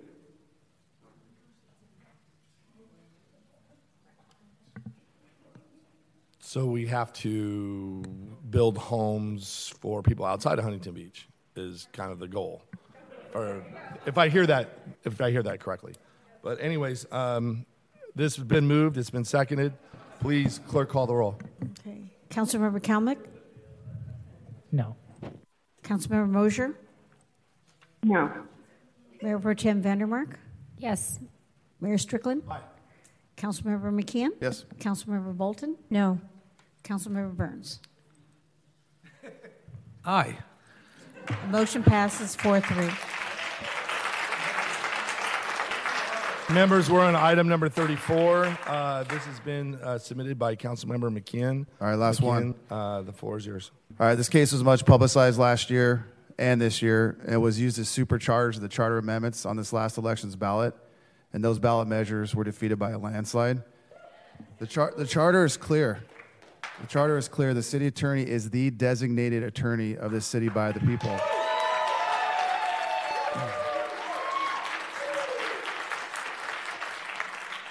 The council can hire outside attorneys, but they must be under the purview of the city attorney's office. What the previous council did was hire an outside attorney behind closed doors and in secret in direct violation of our charter. This violation of our charter This violation of our charter cannot be allowed to happen again in the future. And in order to make sure it doesn't, we need to get to the bottom of what transpired here. Are we still paying this outside attorney, Craig Steele? How much have we paid him to date? This all transpired from a winnable lawsuit former city attorney Scott Fields brought against the city.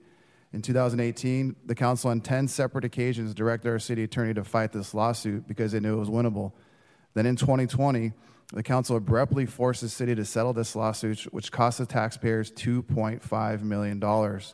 Why? So the only correction I have on this motion, clerk, is to direct you as the clerk to remove the RWG report from the website, not the city manager. And with that, I move this motion. It's been moved. Seconded. Yeah, please, go forward. We're talking about waiver of the attorney-client privilege by the present council pertaining to items that were considered by a previous council.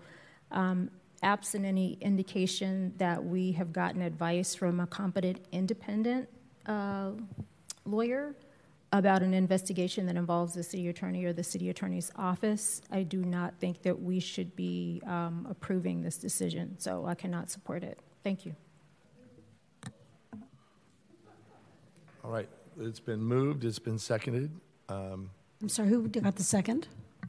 Oh, Burns. Councilmember Burns. Thank you. Clerk, please call the roll. Councilmember Kalnick. No. Councilmember Mosier. No. Mayor Pro Tem Vandermark. Yes. Mayor Strickland. Aye. Councilmember McKeon. Yes. Councilmember Bolton. No. Councilmember Burns. Aye. Motion passes 4-3. Thank you.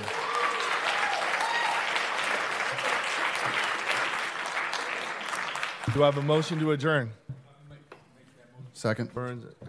So we are adjourned. The meeting is adjourned. The next regular scheduled meeting is in Huntington Beach City Council Public Finance Authority is on Tuesday, January 3rd, 2023. Thank you.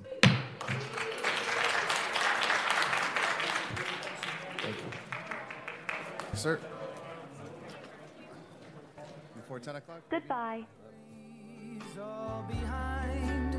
Take it slowly and unwind and bring the peace back to a torn and shattered world. Let us share with all a Merry Christmas. Let us bring the greatest time of year. Let the words and the wishes take flight